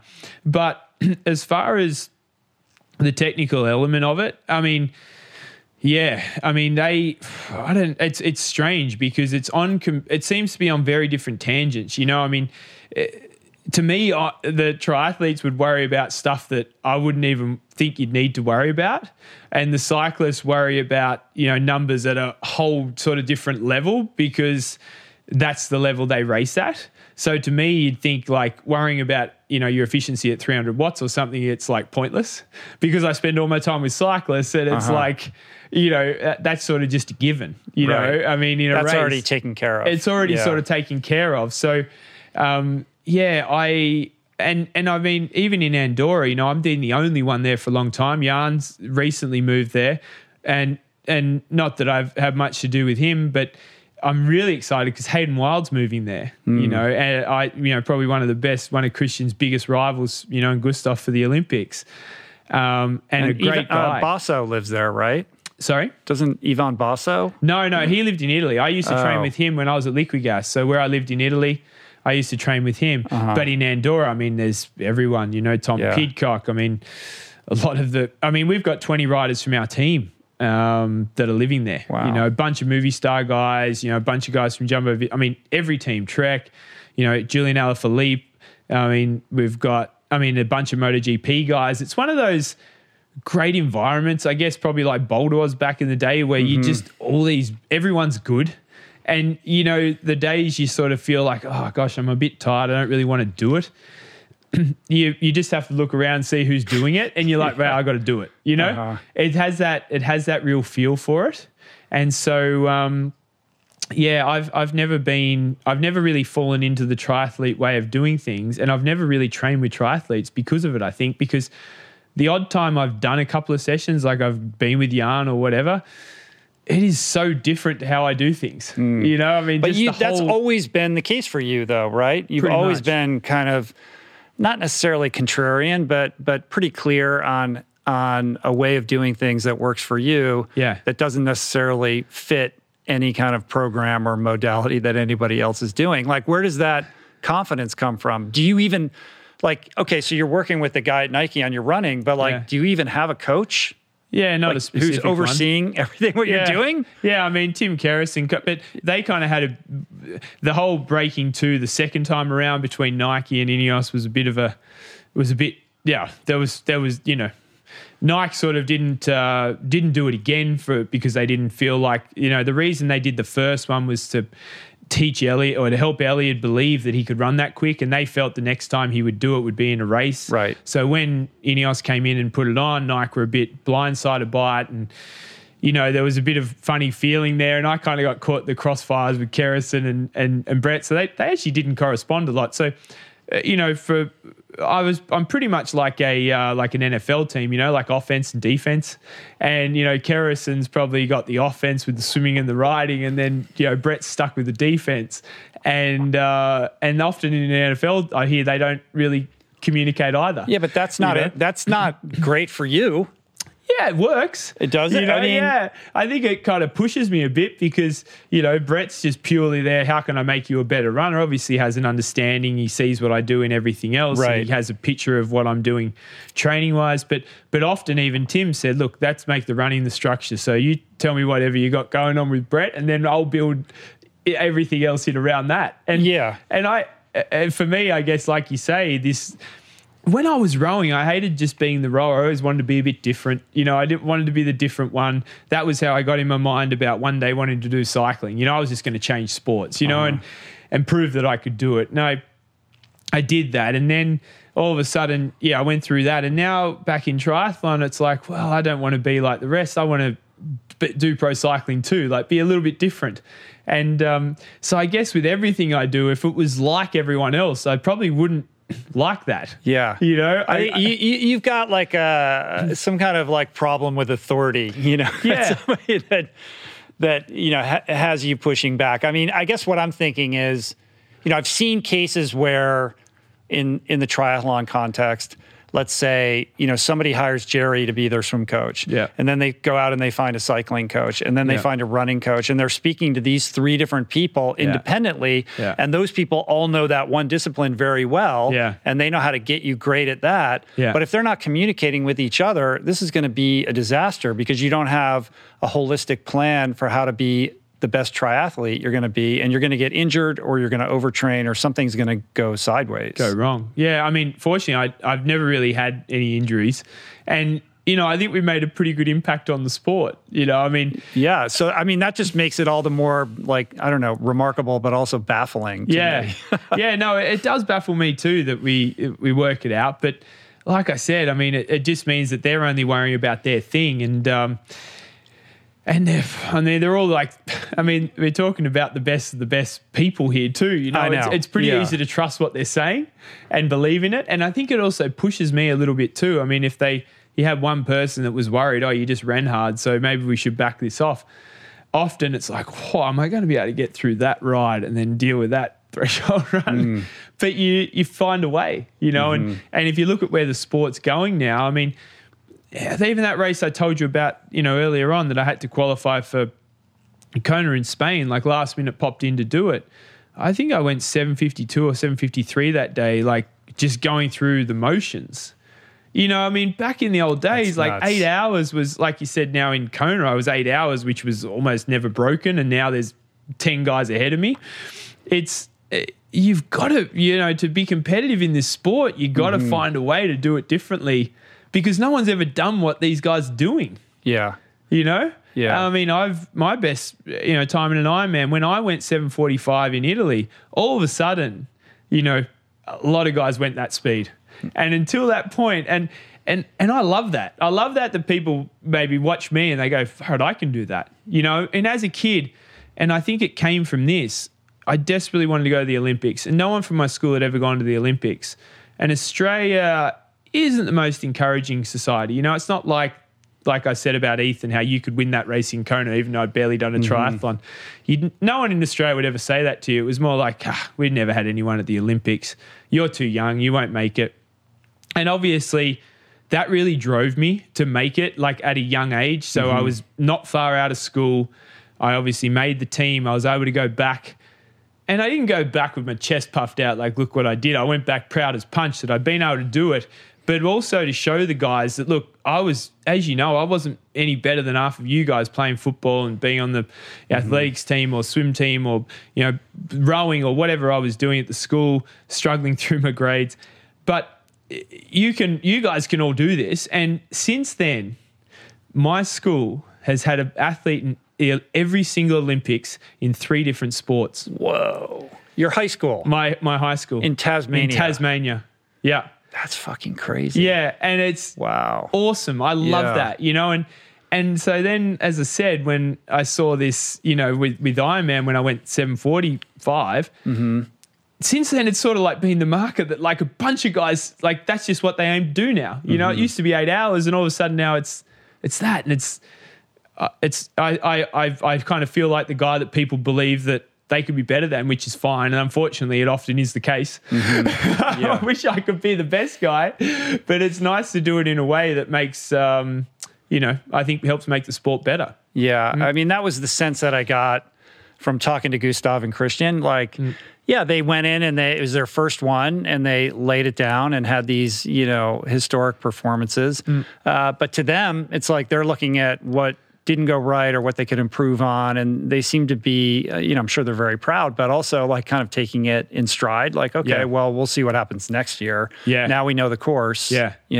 Well, to be fair, when people say how amazing it was and I was, a long way behind. Conditions were great too. They were. But when I look at it, I said, it's about where I would expect it to be, which is crazy. But I said, even the way I raced, as I said, I was obviously a bit on the back foot. I wasn't, quite there, but I kind of expected everyone to blow up, like I've on the run, like I'll just do what I did in 2019. I'll probably end up 5th. I started the run in 5th and these guys all ripped past me like they did in 19. Like I remember Alistair and Lionel running past and then they just blew up and I just trudged along and came 5th.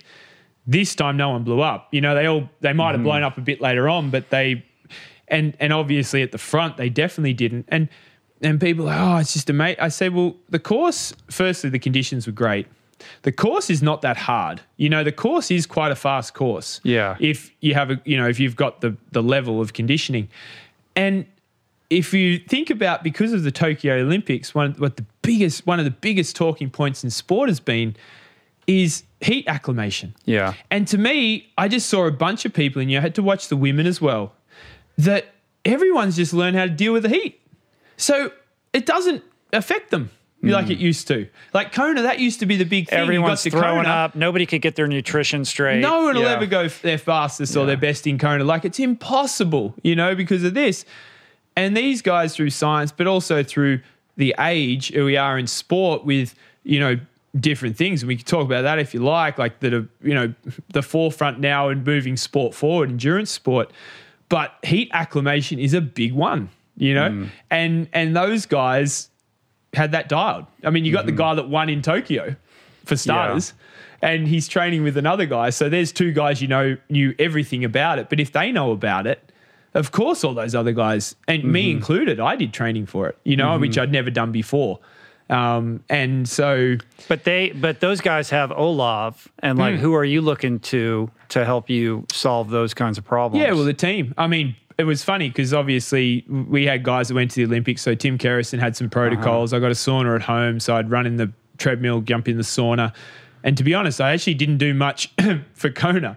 I was doing a lot of it the year before when I won Copenhagen, when we thought Kona was going to happen. Right. That was going to be your year. That was everything was on track. Yeah. And then it kind of, this last year was quite dysfunctional, and it just never got in the groove. But it was funny because Brett Kirby, I said, well, what did you guys do with Elliot? And he said, oh, well, we could send you his jacket if you like. Like, they just sent him a jacket. He just ran in a jacket, and got warm. And that was how he did his heat. Yeah. But he didn't do that before, I mean, that was what he did for Tokyo. So that was like a big revolution in endurance sport, to be honest, which is crazy. But it was brought about by the Olympics. And obviously the guys and the girls took that to Kona, and now it's just a pretty fast course now, as it should be. You know, if you look at the and if there's no wind, you're going to see some of the fastest times ever in history. The pavement's so fast. I've ridden that course so many times. I mean, if you get lucky with the wind, even the climbs don't feel that climby at all. No, no one uses a small chainring. No, it's just watching it. It just looked like these guys are on the rivet like the entire time. Yeah, like there is no breather. Yeah, we're racing. And that was always my thing with the sport when I came in. It's like, I want to turn this into a race so it's exciting. You know? And when I'm racing, I feel like I'm always racing because I'm either behind trying to catch up, or I'm in front and I'm trying to get further in front. And then on the run, it's like, how do you try and win this thing? Seeing guys just bubbling along in the pack, and then they run through. I mean, there's a reason why I guess there's only a number of us that people talk about. Because we try and win it. We try and race the race.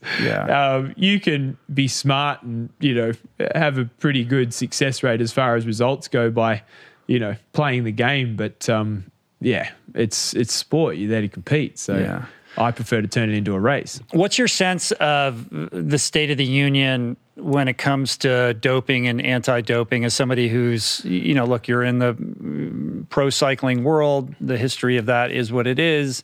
What does that look like now versus what it was? And what does it look like in triathlon, and what are the differences? Well, in theory, we're governed by pretty much the same rules. I mean, cycling imposes a couple of extra little unethical things that, they can't actually test for, but you're not allowed to do it. I guess IVs is a big one. Not that we do that in triathlon, but after a triathlon, obviously the medical tent, you can have one to rehydrate, etc. And it's not frowned upon. Whereas in cycling, you have to. But to me, because I started cycling in 2007, the end of the Lance, and then we had a period there with some crazy results. 09, Chera, Dennis Menchoff, DeLuca. I remember one Giro, it was just insane watching these guys sprinting against each other. And obviously a bunch of, scandals through there, Puerto, etc.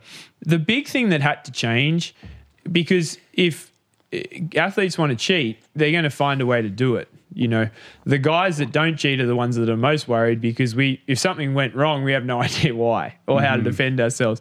But the thing that I saw was it became not acceptable in the sport to cheat from the athletes.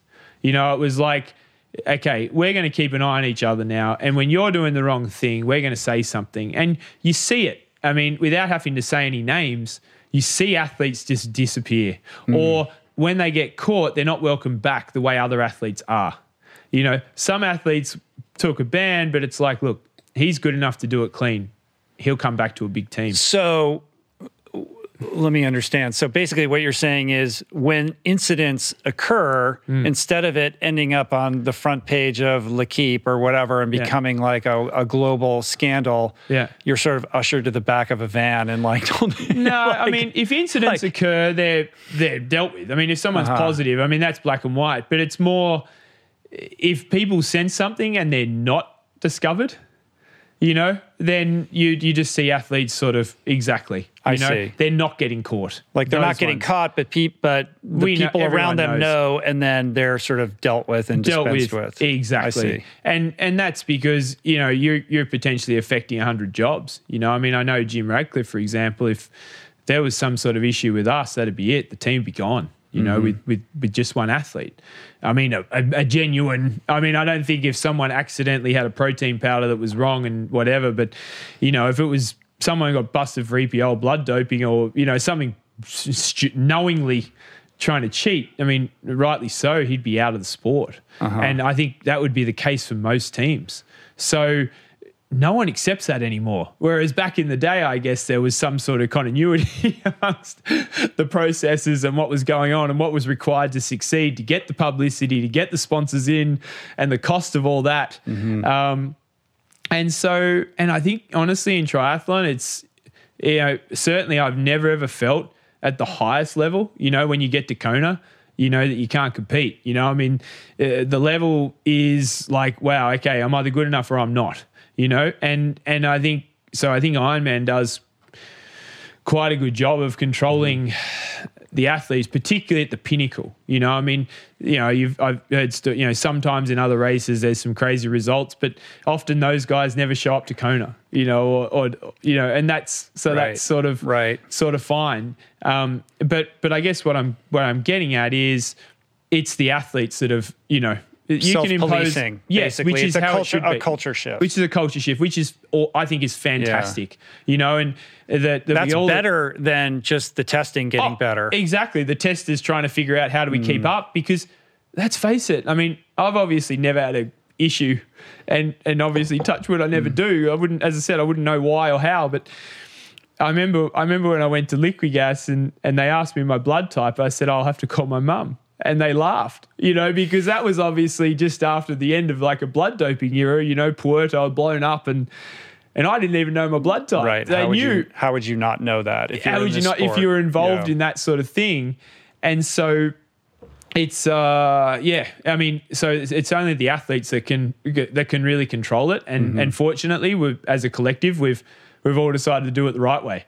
And I think that's, very commendable. And is your sense that the passports are effective as a deterrent? Yeah, absolutely. As a deterrent, because there's definitely been guys that have fought it and won, and there's guys that have gone down. So that if there's something off, you could get done. So that's for sure a deterrent. I mean, personally, I don't think, this is a test for my passport, because I wouldn't even know. You get tested often, so it's, here, there and everywhere as far as where your tests go, whether it's just a random or a passport test every test is recorded, but there's certain ones that are for your passport and not. I mean, when I rock up to Kona, they actually test me twice for some reason, because they test me for the cycling passport, which is different to what, triathlon have. Right, so you're doubling up on your testing. Yeah, basically. I got done twice. I get probably done every year. And the fact that you were an Olympic rower, like you've been getting tested for as long as any, you might be the most tested athlete. For sure. I'd say 100% I am, because coming from Tasmania too, there was, I think, 7 Olympians that year, and I was the youngest. And the atoms, so the whereabouts system, which was quite broad at first. It was basically like, where do you live? Great, okay. And you put that in a system, and they might find you. Obviously, in Tasmania, it was pretty easy for the lady to find me. She went to school with my mum, and the whole, she'd pop up and knew when I was home. She'd call mum, and it's Cameron up too. Oh, okay, great. Yep. Oh well, I'll see you in a couple of weeks. And but it was quite, But I was on there from the very beginning of that system, of that passport system when I was rowing. And even still up until, obviously now I'm tested for both sports, but I never ever got taken off the rowing one. I mean, it's only been a few years since I actually had a rowing test as well. Like I was getting randomly tested. Really? Yeah. This many years after that, the association... Yeah, well, I guess because I'm on the National Federation, it's just rowing's listed as a sport still, because I never officially retired or whatever from it. And so, technically they can still test me for that. But it's interesting now because you have this shift, with supplementation and different things. And I guess the biggest one that, is like the big talking point now, you've had painkillers, different things, but it's like ketones. And for a long time, we know they've been around a long time. We know they've been around for, 10, 12 years or something. Yeah. Guys have been experimenting off and on. I was first made aware of them. Nike, presented some to me, the HVMN ones back in 2019. I couldn't even get a bottle down, so vile. And we kind of scrapped it. And then, and also it was sort of like a bit taboo, like no one really knew where the grey line and whatever was. And then now, but as we know, in the last couple of years, it's become, well, in the peloton, it's quite rife. I know Tim O'Donnell's a big proponent. He's been on the show. He's sponsored by Delta G, I think. Another one of the big companies. And so there's been this sort of shift to now a couple of the teams have actually come out and said, okay, we're sponsored by X brand, and I don't know. There's quite a number of different brands. And which means that all of a sudden that has sort of passed the ethical point.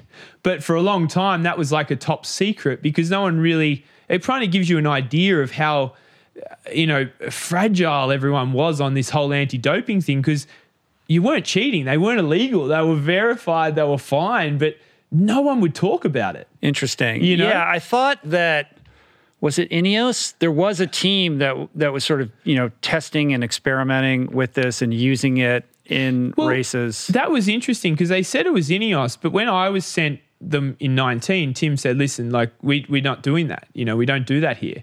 And that was like, okay, well, they taste horrible, so that's fine. But then, the last couple of years, and to be honest, I wasn't presented with it from the team, but I became aware of certain groups within the team were on trial programs with it. And I've been racing and seen other teams pulling them out of their pocket. I mean, I remember mid-race, I was riding on the front with Tim de Klerk from Quickstep, and he pulled out one of the HVMN bottles. I remembered it and cracked the top and hoofed it down. I was thinking, whoa, how'd you do that? But they believe it's quite a wonder drug. It's got a bunch of different functions, cognitive and obviously ability to utilize your fuels and everything better. I personally started using it while I've been here in this camp just to get my own understanding of it, away from the team and away from to learn a bit about it. The HVMM one, which is now a very different formula, which is much more palatable. And I guess I find that, you can, it almost does feel like, I can see why everyone kept it a secret, because you feel like you can train harder, you feel like you're on the limit, but all of a sudden you can still do it, whereas before you felt like you would blow up, you start that interval and you think, right, I don't know if I'll get through this one. And sure enough, it's too much. Whereas all of a sudden now you've still got that bit. And every day you get to your rest day and you're like, you know what? I'm not that tired. Last week I Yeah, I had a long run. I was telling you about, I've been communicating with Ken Rideout, and I thought, you know what, I think I'll run a marathon today. So Ken has that effect. Has that ability. So I go out and I ran, and I have a bit of a caveat. I grabbed the dog for the last 3 or 4K to slow it right down so that I don't, so I ran like 2:48 pace for 38, 39K, grabbed the dog and jogged in at like 6-minute K pace. So we did a 2:54. So just a nice cruisy little marathon. And normally that you'd feel pretty average. The next day got up for my easy day. It was beautiful. Got on the gravel bike, ended up, going for a swim. So 4.5 hours later, I get home. And then the next day I was doing threshold efforts on the bike, and to think that like you could, train at that level, like I couldn't fathom doing that even before Kona. It does feel like it's in this weird liminal space between what's okay and what might not be okay. Exactly. But that's my point with this. Yeah. Exactly. With the ketones, it's like, and we've had a number of years where people have been very unsure of it to the point where it's kept secret.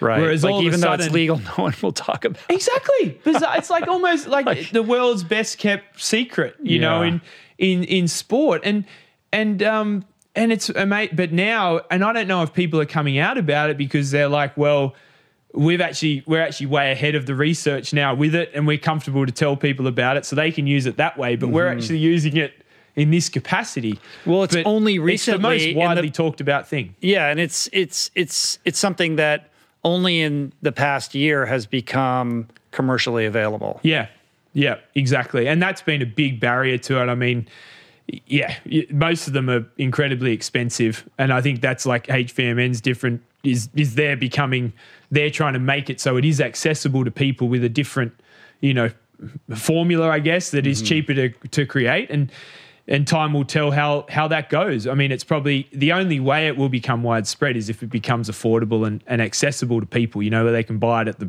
supermarket. And, now you got to probably get online. You got to actually maybe do some research because it has that stigma attached to it.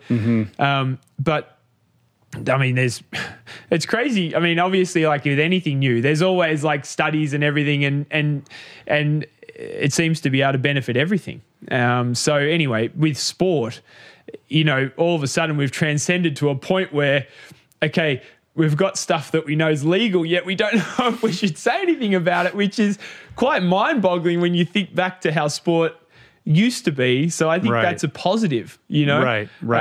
And hopefully not a signal of, are we pushing again to like, are we going back? Are we going into back the darkness? Like, okay, ketones are fine, but what's then next? Like people thinking, okay, if that's helping that, and what can we keep pushing the boundary?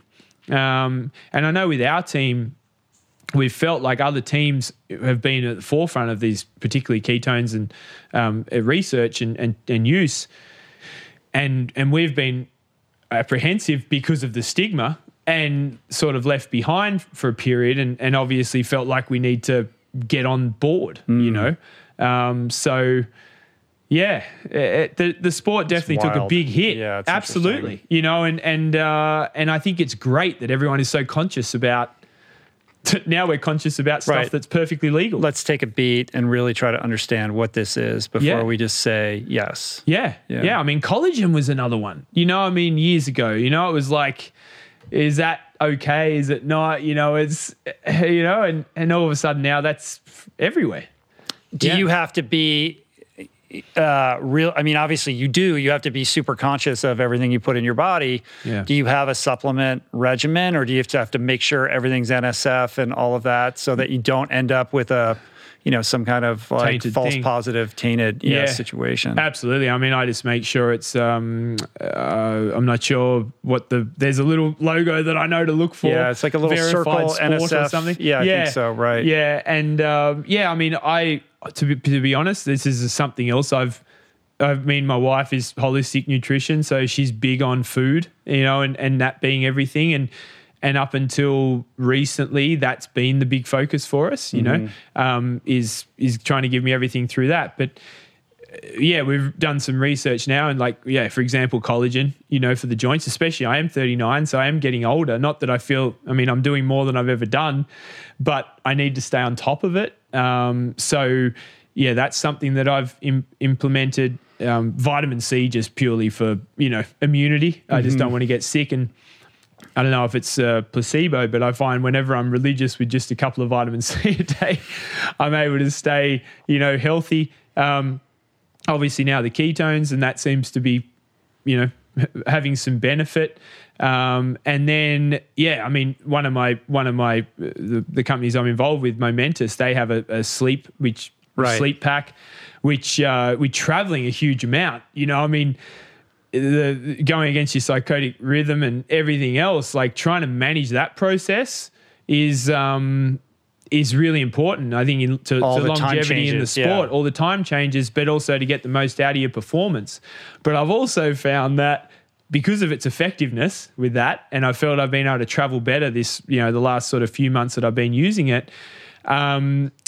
When I have a hard day and I want to make sure I get a good night's sleep, I have that too. But, I wake up and, it's all natural, and that's the great thing about Momentous. Everything's all natural, etc. So even in our household, my wife, who was, very much against, numbers and chemical, all this sort of stuff, we've started to devise, a bit of a protocol of different things, because there's enough science out there that, suggests that it's potentially good for you to get the most out of yourself. Yeah, the Momentous Sleep Pack, I think it's called Sleep Elite, I think is what it's called. I use that, and, they're a supporter of the show, and I know Jeff and all of that. We're stoked to be working with them, and I really love their products. So I use that as well, but there's also the Huberman protocol, which is all, the L-theanine and all. So I'll take that occasionally, but then I get crazy dreams. I don't know if that happens to you. No, that start to weird me out. No, I used to back in the old days when we had temazepam and Stilnox and crazy things like that with the cycling team. But even that stuff is not out there anymore. It's melatonin's about as extensive as it gets from the team. And then of course, your basic protein. I mean, for me, that's a big one. That really, especially I generally actually have it between a session. I don't have it at the end of the day. Because generally whenever I finish one thing, I've still got something else. And in the morning, I'll brew up. I've got an American type coffee maker at home, and I make a big pot, and I have a cup or two before I head out for training. And then if I've got to run or swim or something in the afternoon, I get home, I throw the frozen banana, I throw the protein or the recovery powder in there. Nice, good scoop of very healthy Nutella, natural of course, and as the base, some ice. I'll use the coffee, and if it's later in the day, I might use almond milk or rice milk or something else. But it's like a protein bomb, I call it. And so I'm getting my, I'm starting the recovery process from the session I did before, but I've still actually got another one to go. But I'm getting a boost from the recovery and the stimulant. And I know, we started this podcast at 5 o'clock, and you drank an espresso.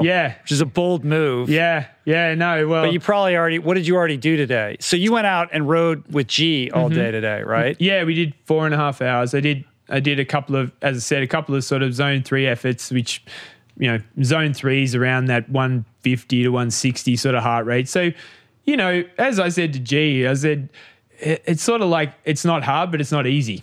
It's in that middle zone. It's sort of annoying because you're kind of holding back, but not too much. It's actually a bit easier to go a bit harder. So, I ended up doing a couple of 20 minutes is around 410 watts. And then shot home, put on the running shoes, and did a couple of 2.5K around 320, 330 pace. A bit of, cruisy jogging in between that. Ran a bit over 15K in an hour, 15.5K. So, that was. And that's sort of a typical. Yeah, it was about 5. Situation. Well, it was about 5.5 hours in total. Yeah. So how does that work with Garrett? Does that fuck with his head? Because this is a guy who's won the Tour de France, and you're the guy who's training with him, but you're doing more by going out after the training session that you do with him and then going to swim or run. So this was something both. We didn't get to, but Tim Kerrison, I think he's a mastermind, because that kind of happened at first and in 18, and then after the first week, and obviously Froomey figured it out pretty quick, in 17 when we were together. So what happens is they just do more. So G, when we came out here in 18, which was the first time we really trained just one-on-one, after about a week, I said, "Oh, mate, I'm just running a bit late this morning." And he's, so anyway, when we got there, he's, "Oh, everything okay?" I was like, "Yeah, no, fine. I just had swimming." And he just didn't, he's like, "You what?" So all of a sudden the next day, he was up, an hour and a half, 2 hours earlier. And got him up. He's like, this will not stand. This is not going to stand. And then every time I said, "Okay, I'm finished now," he's like, "Yeah, I'm going to just go up here." Right. So even today, we got to Sunset. He said, "Yeah, I'm actually going to go up behind the Palisades to that one-way climb and back." But I'd already said, "No, I'm going home to get my shoes on." So I couldn't do the extra with him plus the run. So, and there's definitely been, Tim Kerrison, I think, has been a bit of a mastermind, and all the guys I train with, now the younger guys, Tom Pidcock, Magnus Sheffield, etc. They all, okay, well, Tom, for example, he in Andorra, we get the main town, and then it sort of splits. There's up the French Valley and up the Spanish Valley, and I live on the Spanish sort of valley side, and that's where the pool is. And so to then get over to the French side, you either keep going up there, or you have to climb a big mountain pass, like climbing up and over Latigo, for example. A good 1,000 meters. What's that? 3,500 foot climb. Yeah. So Tom will say, "I'll just come past the pool with you." Because then he's actually got to go past the pool and then all the way up and over the climb before he gets home. So it's I think it's good for them. Yeah, who's going to get the last word in, basically. Yeah, exactly. And it's as long as we're all performing, that's the main thing. I love that you guys are like cruising around LA. Like I think this is a drum that I'm always beating, but I just think it's the most underrated place to train. I mean, maybe it's not Andorra, but when you look at triathletes and how many people are in Boulder, and I was joking with Timothy O'Donnell, like you guys are all in your garages and in your basements, like on treadmills, and it was like 84 degrees here today. Boiling today. Yeah. Incredible. For me, I said to the guys, and Frumi's obviously come out, a couple of years, COVID year. He was here with me. And like, and whole teams will, Colombia, like just down the way here, like the hotel would just get, world, teams from the tour would come out and spend a month or a couple of weeks. I say to the guy, I mean, it's the wow factor here. People don't. I mean, and that was the big reason why Tim was pushing another part with me with G, because I'd lived here. I knew my way around. So from day one, we were able to go and train. If you don't know the place, you'd get to LA and go, all right, where do I go? Right. You wouldn't know. Like, it's not obvious that it's a good place to train. No. But once you get out there, like today, I just up on Saddle Peak, there's 4 different sides. We went up every single side. And I think we saw about 3 cars, and one of them was the guy following us, Marco. So it's just, it's impossible to explain with one of the most densely populated cities in the world that you can see, and then at the moment after the rain and the wind, you can see all out to the Catalan, like you almost feel like you can see Hawaii.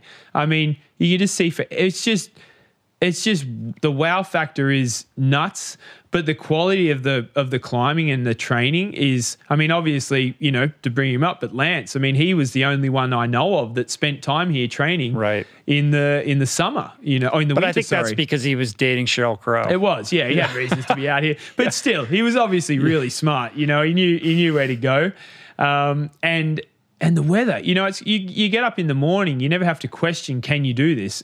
Okay, we've had like 2 days of rain and it was Armageddon, but you never have to question it. Like, and that is the hardest thing for me here is a rest day, because again, you feel like you should be doing something. The last thing in the world you feel like you should be doing is resting and doing nothing. But then that's great being here. You can go to Disneyland or go see a game or go do something else. But I mean, yesterday, for example, I just was in the Hollywood Hills up and down all day. I mean, I did about 70 miles and I didn't leave suburbia. Right. And just going up and down from Mulholland, doing various the roads that go up there. Up and Sunset Plaza, Stradella, Outpost down the end, Nichols Canyon.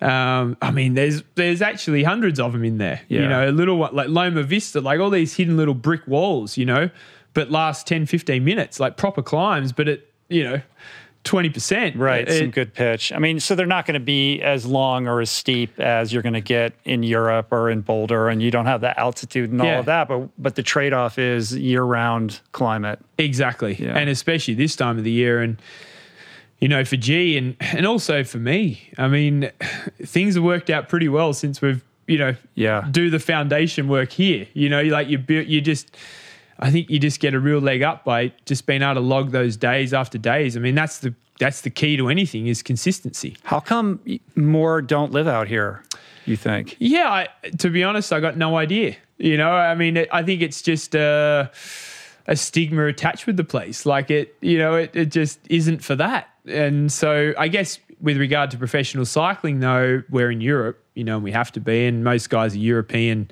based. But it's funny you say it because there's actually a couple of guys in the World Tour now that are actually from here. Sean Quinn with EF and Kevin Vermaak, he's from down in Long Beach. So not quite, but Sean Quinn, he grew up up in the Hollywood Hills on Mulholland there. Oh, wow. Yeah, so he knows all those roads like the back of his hand. And so they're young. They're only just going to the World Tour. They're both very good. And it could be, you know, they could be the catalyst for, you know, other particularly Americans, you know, setting up a base here and using it as when they're not in Europe. Mm-hmm. But, and then triathletes, same sort of thing. I don't know. It just doesn't have the culture. You know, I mean, Chris McCormick was here for a while, but that's really all I know of. Well, he would come, so like 10, 12 years ago, he would come out and he would stay in Hidden Hills, some family there. Like maybe you know the same people. They open up their home and he would stay there. And then Terenzo also, Bozzoni would come out. And I would swim with those guys every day and train with them. Oh, wow. Like we would swim at the Calabasas swimming. That's like my local pool, the Calabasas Swim Tennis Center. And I would work out with those guys, and they were the only ones. And we would have the same conversation. But I think if the one thing that's missing is a 50-meter outdoor pool, like if out here in Agora or whatever, if they put something like that in, it would attract, you know, a lot. I mean, there's one obviously out of Pasadena.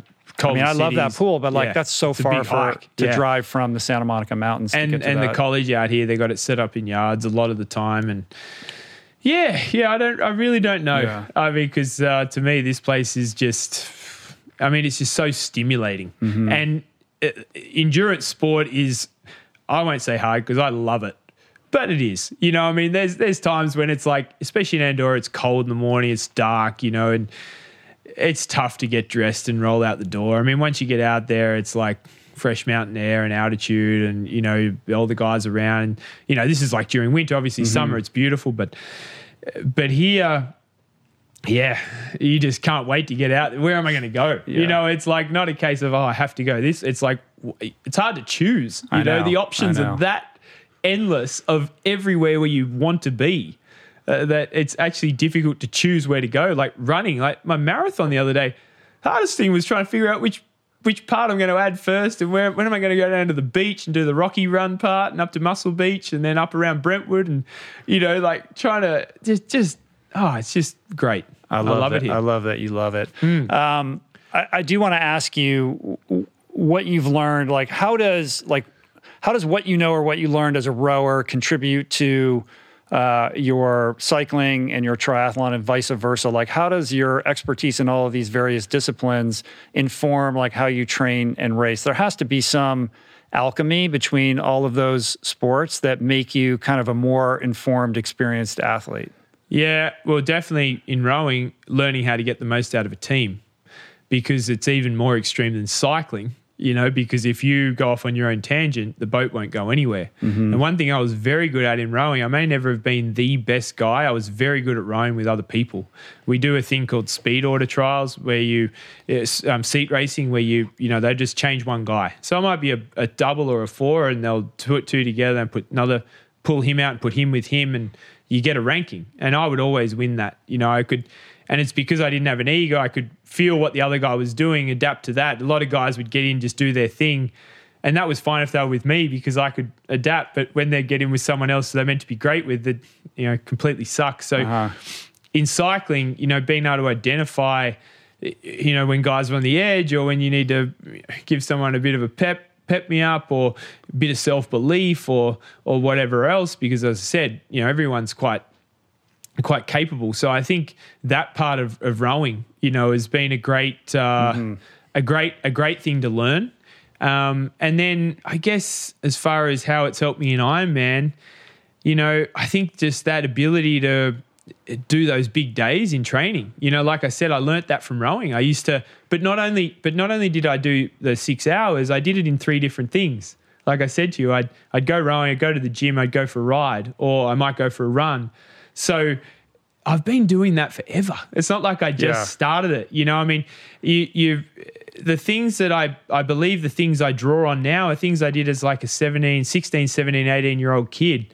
The foundation was set, and I've just been able to draw into that, with anything that I've done over that period of time. So I'd say in rowing, okay, you've got the natural things, pushing yourself, hurting yourself, training hard, the discipline, with rowing, you have no choice but to turn up to training, because otherwise the boat doesn't go on the water. Right. So there's other guys there that can't train if you don't show up. Punctuality, like we say, we're going to be together at this time. That's where we are. And I'm always, there's guys that are like, oh yeah, I'm 10 minutes late. And I'm like, and I get a bit edgy about that. I mean, not enough, but you calm down, you say something to them.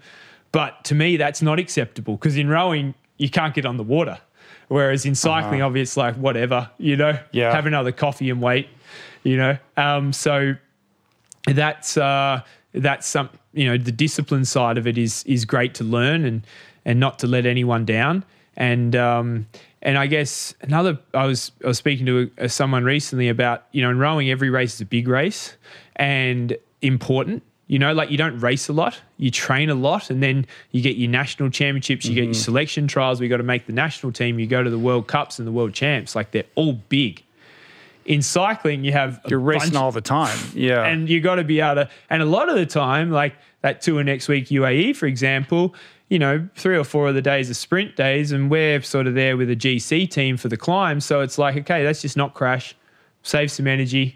Because tomorrow we've got to freaking absolutely feed it to her. There's a team time trial or whatever. So getting that around your head that it's not that way was actually a challenge for me, and I used to crash a lot, I guess, because every day I was desperate. But in triathlon, it's wonderful that I learnt that skill, because every time I race a triathlon, it's important. I want to win. I'm there to perform, And so I'm used to. I've got the experience of that from rowing. Like everyone matters, and that's. I never go to a race. I never want people to come and watch and go, oh God, Cameron didn't even try, or this. Like, I want everyone to go, wow, that was great to watch him, no matter what the result. Yeah. Yeah. That's really interesting. I mean, I think what I take from your example, or kind of what inspires me about your path, is that it's really about the enthusiasm that you have. Like, you're in love with what you do, right? Like, it's so clear. Like, you're so excited. Like, you're not like, oh, I got to get up and do that. Like, you're looking forward to whatever punishment you're going to dole out on yourself tomorrow, right? Like, you can't wait. I can't. And that's cool, because you've been doing it for so long. And as somebody who's been, at the highest level of sports since 2004 or something like that, like the fact that you still love it. I was world champion in 2003. Okay. We'll add a year to that. 01 was my first Worlds. Okay. We'll throw a couple more years on there. 22. Yeah. But all right. So even more impressive then. I don't want to shortchange you. No. And you're still getting better, and you're still improving. Yeah. But I think that's a function of how much you're enjoying yourself, which I think gets lost, and probably I think a lot of professional athletes, after they've been in it for a while, they just, it's easy to get cynical, or to kind of lose what got you excited about being in the sport to begin with. And somehow you've been able to hold on to that. Yeah, but as back to what we said before, I've been very fortunate with the people I'm surrounded with. They don't really allow me to, and they don't really allow me to think in any other way. Tim Kerrison is never like, oh God, we're starting to fall off here. We need to do this to try and keep you up there. We need to keep you in the game. It's all, okay, we've got to get this swim block in. We've really got to figure this out. Okay, you've been making excuses for however long, right? We've finally got this 50-meter pool. Let's go. Let's go and do these big miles because that's all you got to do. It's really simple. And Brett Kirby at Nike, the fascinating thing last year, they said, listen, we got an idea. What do you think about LA Olympics? And I was like, yeah, what do I think? I think it's fantastic. It's 2028. He said, yeah, you'll be 44. How about you try and go back to rowing? I was going to get to this, but go ahead. Yeah. And I said, far out. Okay, I hadn't really thought of that, but they were like, wow, it'd be great to like bookend your career with that sport. And it's such a vast, gap in between. And I said, okay, well, I'll be 44. Now, another thing is Tom Brady and I are both born on the 3rd of August. Obviously, he's older than me, but we're born on the 3rd of August. So since he started all this longevity stuff, I've always had like 45 as that, this number. Mm-hmm. And so Nike did a bit of research and, it seems that physiologically, as long as you look after yourself, you haven't had injuries, etc., you shouldn't really decline until then. There's a lot of evidence, particularly it's like your VO2, for example, is the first thing to get hit, and it won't really go until then. So the first thing that could potentially be affected would be swimming and running, which are the two things that I could still improve the most in because I just simply haven't done them for that long. And then cycling actually comes even later. Right. So, and they said the reason most guys get to mid-30s, early 30s and think it's time to stop is they've been doing that for 20 years. Like, you change your mind like you change your underpants about sport. So, you never give yourself a chance to have got complacent or, rest. I mean, even look at you now. You got into Ironman and now all of a sudden you wanted to throw cycling back in there. And you're constantly trying to figure out how to be better, how to figure it out. And so, if we threw rowing at you, it would only do the same thing. You'd be like, right, I'm back in the boat. Okay, how can all these years of every other sport apply to making that happen? And it sounds like coastal rowing will be part of the Olympics, and they call that old man's rowing. Right. This is like, again, on that like Forrest Gump thing, like everything's just showing up with perfect timing. Like, yeah, that's the sport. Like, because all the young gunners are not going to go for that. They want to be in the skulls, right? So it most likely it opens it up. Yeah, for you. You'd think the first Olympics, if there's a shot at breaking. I mean, G and I talked about this because he's always joked about wanting to do Ironman. And he wanted to do it competitively, but then he's seen what's happened in the sport. And, I said, mate, look, if I'm honest with you, if you'd done it when I started, that was, I guess, kind of low-hanging fruit. I came in and was able to kind of change things and all that really, everything. When I learnt to run, there was a lot of great cyclists before, but no one could run. But when I learnt to run, they all learnt to ride, and still run as quick to stay ahead of me, and the low-hanging fruit has kind of gone from the sport now. You got these, with all due respect, but, I was able to make my way in at a time when there was an opportunity to do that. And so now G's more like, I'm just going to enjoy. When I stop cycling, I'm going to do Ironman Wales, maybe qualify for Kona, maybe be an age group, do as well as I can. And who knows from there. And I guess that's the same thing with coastal rowing. It'll be the first Olympics that it'll be in. So we'll see. It might not be as competitive. But at the end of the game... And it's longer, right? Like, what is the distance? Yeah, like 5-6K. So it's like 25 to 30 minutes, depending on the weather. On the conditions. And obviously, with now having some open water swimming understanding and, with the rowing, I've got access to obviously the America's Cup crew, so I could go and maybe spend some time with them to learn a bit about, currents and water and, wind and, different things that I never thought of before.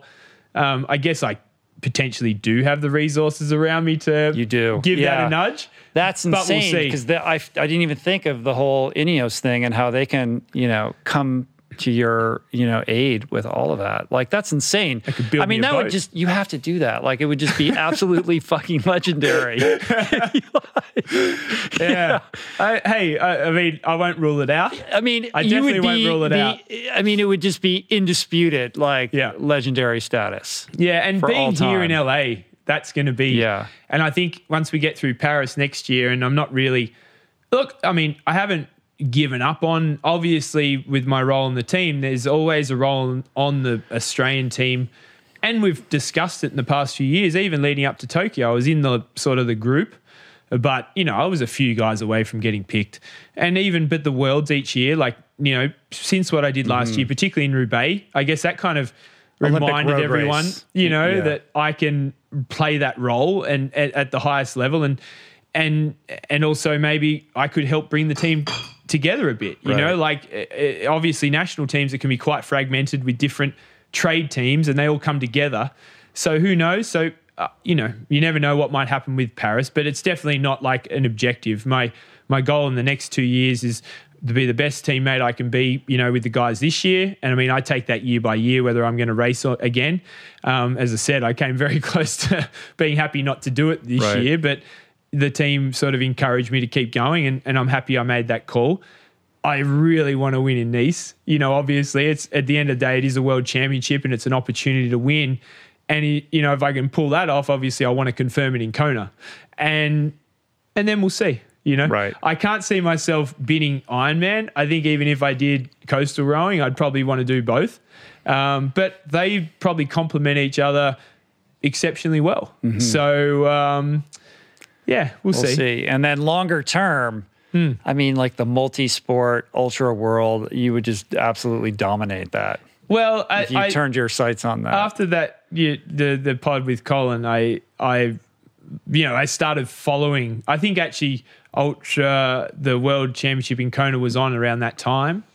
You're talking about Ultraman? Yeah, I was there. I crewed an athlete at that race. Okay, yeah. So past year, I did take note of that, and you would crush that. You would absolutely crush that race. Well, yeah, I kind of feel that, and what they're doing is incredible.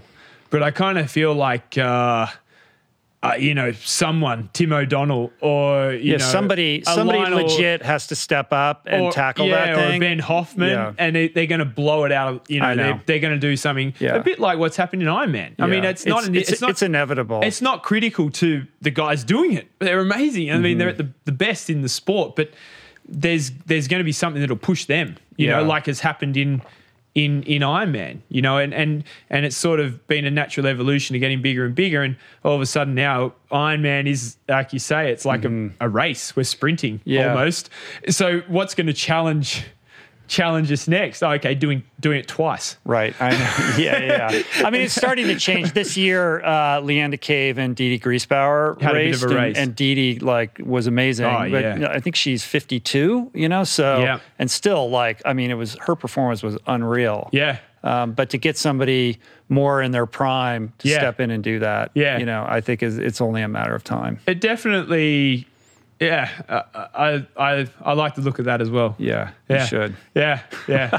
You're not headed back to the real estate fund anytime soon. No. As I said, that's going to be more. We love you, but I think that seat might be fallow for a little bit longer. No, he knows that, and he'll be a big support. Like he said to me, your role in this whole fund is walkabout. If you can take us on your walkabout, one thing that I've been, I've always. I've not to pat myself on the back, but I tend to always put everyone else first, and that's great. Like I said in rowing, like I always want to be the bottom guy in the team. I always want to make everyone else better. I'm always happy for everyone else when they win. That doesn't always work out best for you. Right. In the sports that I've done. But the fact that you're so committed to Kona tells me that you also, desire, it's absolutely. like you want your moment. And in that one, though, it doesn't really affect everyone else. It's like it's just me. But obviously with the team, even with Ryan. And so I guess finance has always drawn me in because I think, well, here's an industry where you can, want what's best for everyone else. You want to help them make money. And then that's also going to benefit you quite handsomely. So it's definitely something that I think will fit nicely. As I said, and the fact that everything I've done, I've always wanted to be around the best people or found myself around the best people and wanted to succeed. Until I take my last breath, I hope I maintain that attitude with everything I do. Yeah. Well, we got to wrap this up here, but before we do that, I think it would be helpful to just leave the listener or the viewer with a few thoughts on helping them with their own kind of fitness endurance journey. I mean, I think it's easy to hear your story and find it inaccessible, but you're racing. When you do these Ironmans, you're with all the amateurs. You're seeing what everybody's doing, what they're doing right, what they're doing wrong. Yeah. So for the aspiring triathlete or endurance athlete or somebody who's training for their first marathon, like, based upon your experience and kind of what you see other people doing, like, what are some, things to focus on and things to maybe not focus on, or common mistakes that you see?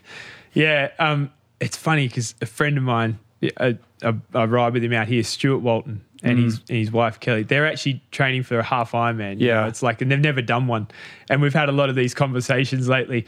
And I always say the same thing to people: focus on the swim. And I seem very hypocritical because I'm not the best at it myself, but and I don't seem to apply the time to it that I should. But if you don't get out of that swim well, the rest of the day is a really long, long day. So if you're a great swimmer, okay, then you can move to the bike, and then once you can get through the bike, then you can start thinking about the run. But to me, like, the biggest thing is, and I think people neglect it, like, I'm not a good swimmer. It's like, well, honestly, the more time you spend and you just work on that so you can just get through that comfortably, you're going to mean that you can actually utilize the things you are strong at, much, much better throughout the rest of the race. So that's always my biggest piece of advice. And then another thing, we discussed was, he was talking to me about the boots and the gun, all this sort of stuff. And I mean, honestly, like, especially if that stuff takes time. I mean, I know the Norwegians talked about it really well, like about massage, but it's so true. I mean, all that stuff takes time. It can often take time away from things that you'd prefer to be doing. And does it really help that much at that level? Probably not, Right. And not to crap can on any of that stuff, but especially when you're time crunched and you have a life, like, you're not living, the life that Gustav and Christian have. No. And even you don't have the time they have. Like, you have a wife and a child. Exactly. I when I heard them, I was like, wow, I remember being at the Institute. I don't say I miss those days. I love what I've got now, but I could just picture them. You can see it.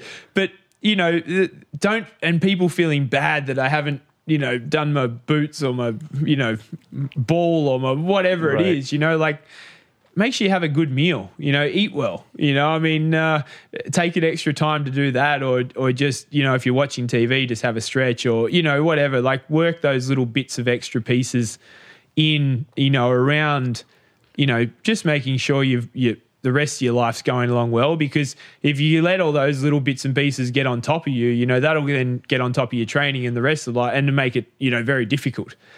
So I'd say, really simplify things, but then I just go back to what you asked me about what separates, okay, Sun Yang was a controversial example, but, Fumi G, etc., Christian, the guys, it's, okay, I'm not saying go out and run a marathon, but maybe at least spend 3 hours on your feet walking and jogging or something, before you have a crack at an Ironman one day, and ride, definitely try and ride 180 kilometers, like, just to see, you can see how it feels, and obviously swim the distance. Like, just go through the motions. You'd be amazed how much confidence that will give you, knowing that you've done it, other than getting there on the start line, I mean, there'll be times when it's just not possible because of your lifestyle, and you do what you can. But, if you can make the time just for that, even if it's just one, and I'm not saying do it all in one day. I'm saying, one weekend, okay, I'm going to do race distance. Okay, next weekend I'm going to ride the race distance. The next weekend I'm going to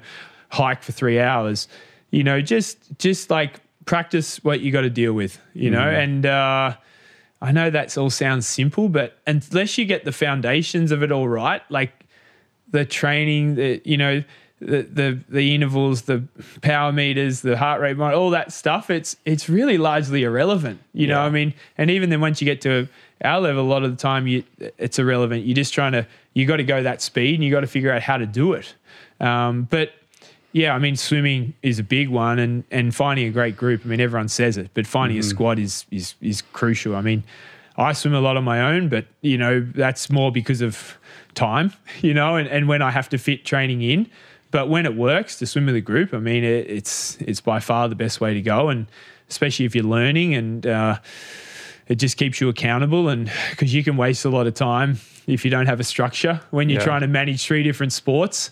So that accountability helps a huge amount. So, just those basics. I hope that helps. Yeah, no, I think that's great advice. I mean, I think anything specific. The corollary that I would add to that is simply making it sustainable and trying to make sure that you're enjoying it, right? Because otherwise, like, what the fuck are you doing? Like, it should be fun and not like overly. It should be hard, but not burdensome, and not approached in a way that's going to capsize the other things in your life that are important to you. Yep. And on the topic of swimming, I think, what I see is, I mean, the broader issue is we all like to train our strengths, and we don't really want to deal with the stuff we're not good at, so we kind of avoid it, right? Yeah. And in triathlon, that's often swimming, because people didn't grow up swimming. They're not that good at it, so they're intimidated, whatever. And so they either avoid it, and then when they go to do it, they're so intent on getting their fitness in that they won't take the time to learn and understand technique. So I've seen so many triathletes in the pool, like they got to get their Ks in. Yeah. They have their workout, but their form is terrible. Yeah. And I'm like, you should just stop completely and like start over and invest in really understanding how to improve your technique, because you're literally, you could get as fit as you want. You're still just wasting all this energy and you're not moving forward, but because they're time crunch, they're like, I can't afford that time or that investment, but that would pay a massive dividend. Yes. Swimming is the one sport that you can, by having the too gung-ho approach, it can really backfire on you. I mean, there's obviously some examples in our sport of guys, they've been getting better at swimming for 10 years and they train 30, 40. I mean, at least when I don't swim well, it's because I haven't swum. Yeah. But shame on you for being Australian and not having swimming be your strongest exactly of the 3. But how dare you? In triathlon, I mean, it's always, that's the starting point. Get that right. And like you say, just learn how to float, learn how to comfortably get through that swim, and from there on you're worry about the rest. Right on. Yeah. All right, man. Well, we got to pull the plug on this thing. Okay. And you got to get to the UAE. Right? Yeah. You're flying tomorrow? No, next week. Oh, Tuesday. Next week. Oh, so you're around still. Yeah. All right. Cheers, man. Thanks, dude. That was super fun. Honored to be on. Appreciate it. So if people want to follow you in the upcoming season, where's the best place to find you? On Instagram? Yeah, that's all I've got, actually. I don't have anything else. So there you go. Yeah. I'm okay at social media. I have a decent following, I guess. So, follow the team and follow me, and there you go. So it's what is the account? At Cam Wurf? I think it's CJ Wurf. Oh yeah, it is, right? Yeah. I'll link it up in the show notes and all that good stuff. I appreciate that. Cool, man. This was super fun. Yeah, you're welcome back. And if you ever want to ride really slow when you're here in LA, hey, we've got to go for that swim. Happy to do it anytime, man. Yeah. Let's do it. Yeah, cool. Cheers. Cheers.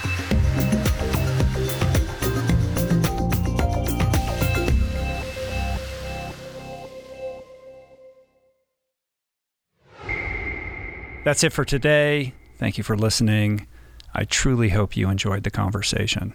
To learn more about today's guest, including links and resources related to everything discussed today, visit the episode page at richroll.com, where you can find the entire podcast archive, as well as podcast merch, my books, Finding Ultra, Voicing Change in the Plant Power Way, as well as the Plant Power Meal Planner at meals.richroll.com. If you'd like to support the podcast, the easiest and most impactful thing you can do is to subscribe to the show on Apple Podcasts, on Spotify, and on YouTube, and leave a review and or comment. Supporting the sponsors who support the show is also important and appreciated, and sharing the show or your favorite episode with friends or on social media is, of course, awesome and very helpful. And finally, for podcast updates, special offers on books, the meal planner, and other subjects, please subscribe to our newsletter, which you can find on the footer of any page at richroll.com. Today's show was produced and engineered by Jason Camiolo, with additional audio engineering by Cale Curtis. The video edition of the podcast was created by Blake Curtis, with assistance by our creative director, Dan Drake. Portraits by Davey Greenberg. Graphic and social media assets courtesy of Daniel Solis. as well as Dan Drake. Thank you, Georgia Whaley, for copywriting and website management. And of course, our theme music was created by Tyler Pyatt, Trapper Pyatt, and Harry Mathis. Appreciate the love the support. See you back here soon. Peace. Plants. Namaste.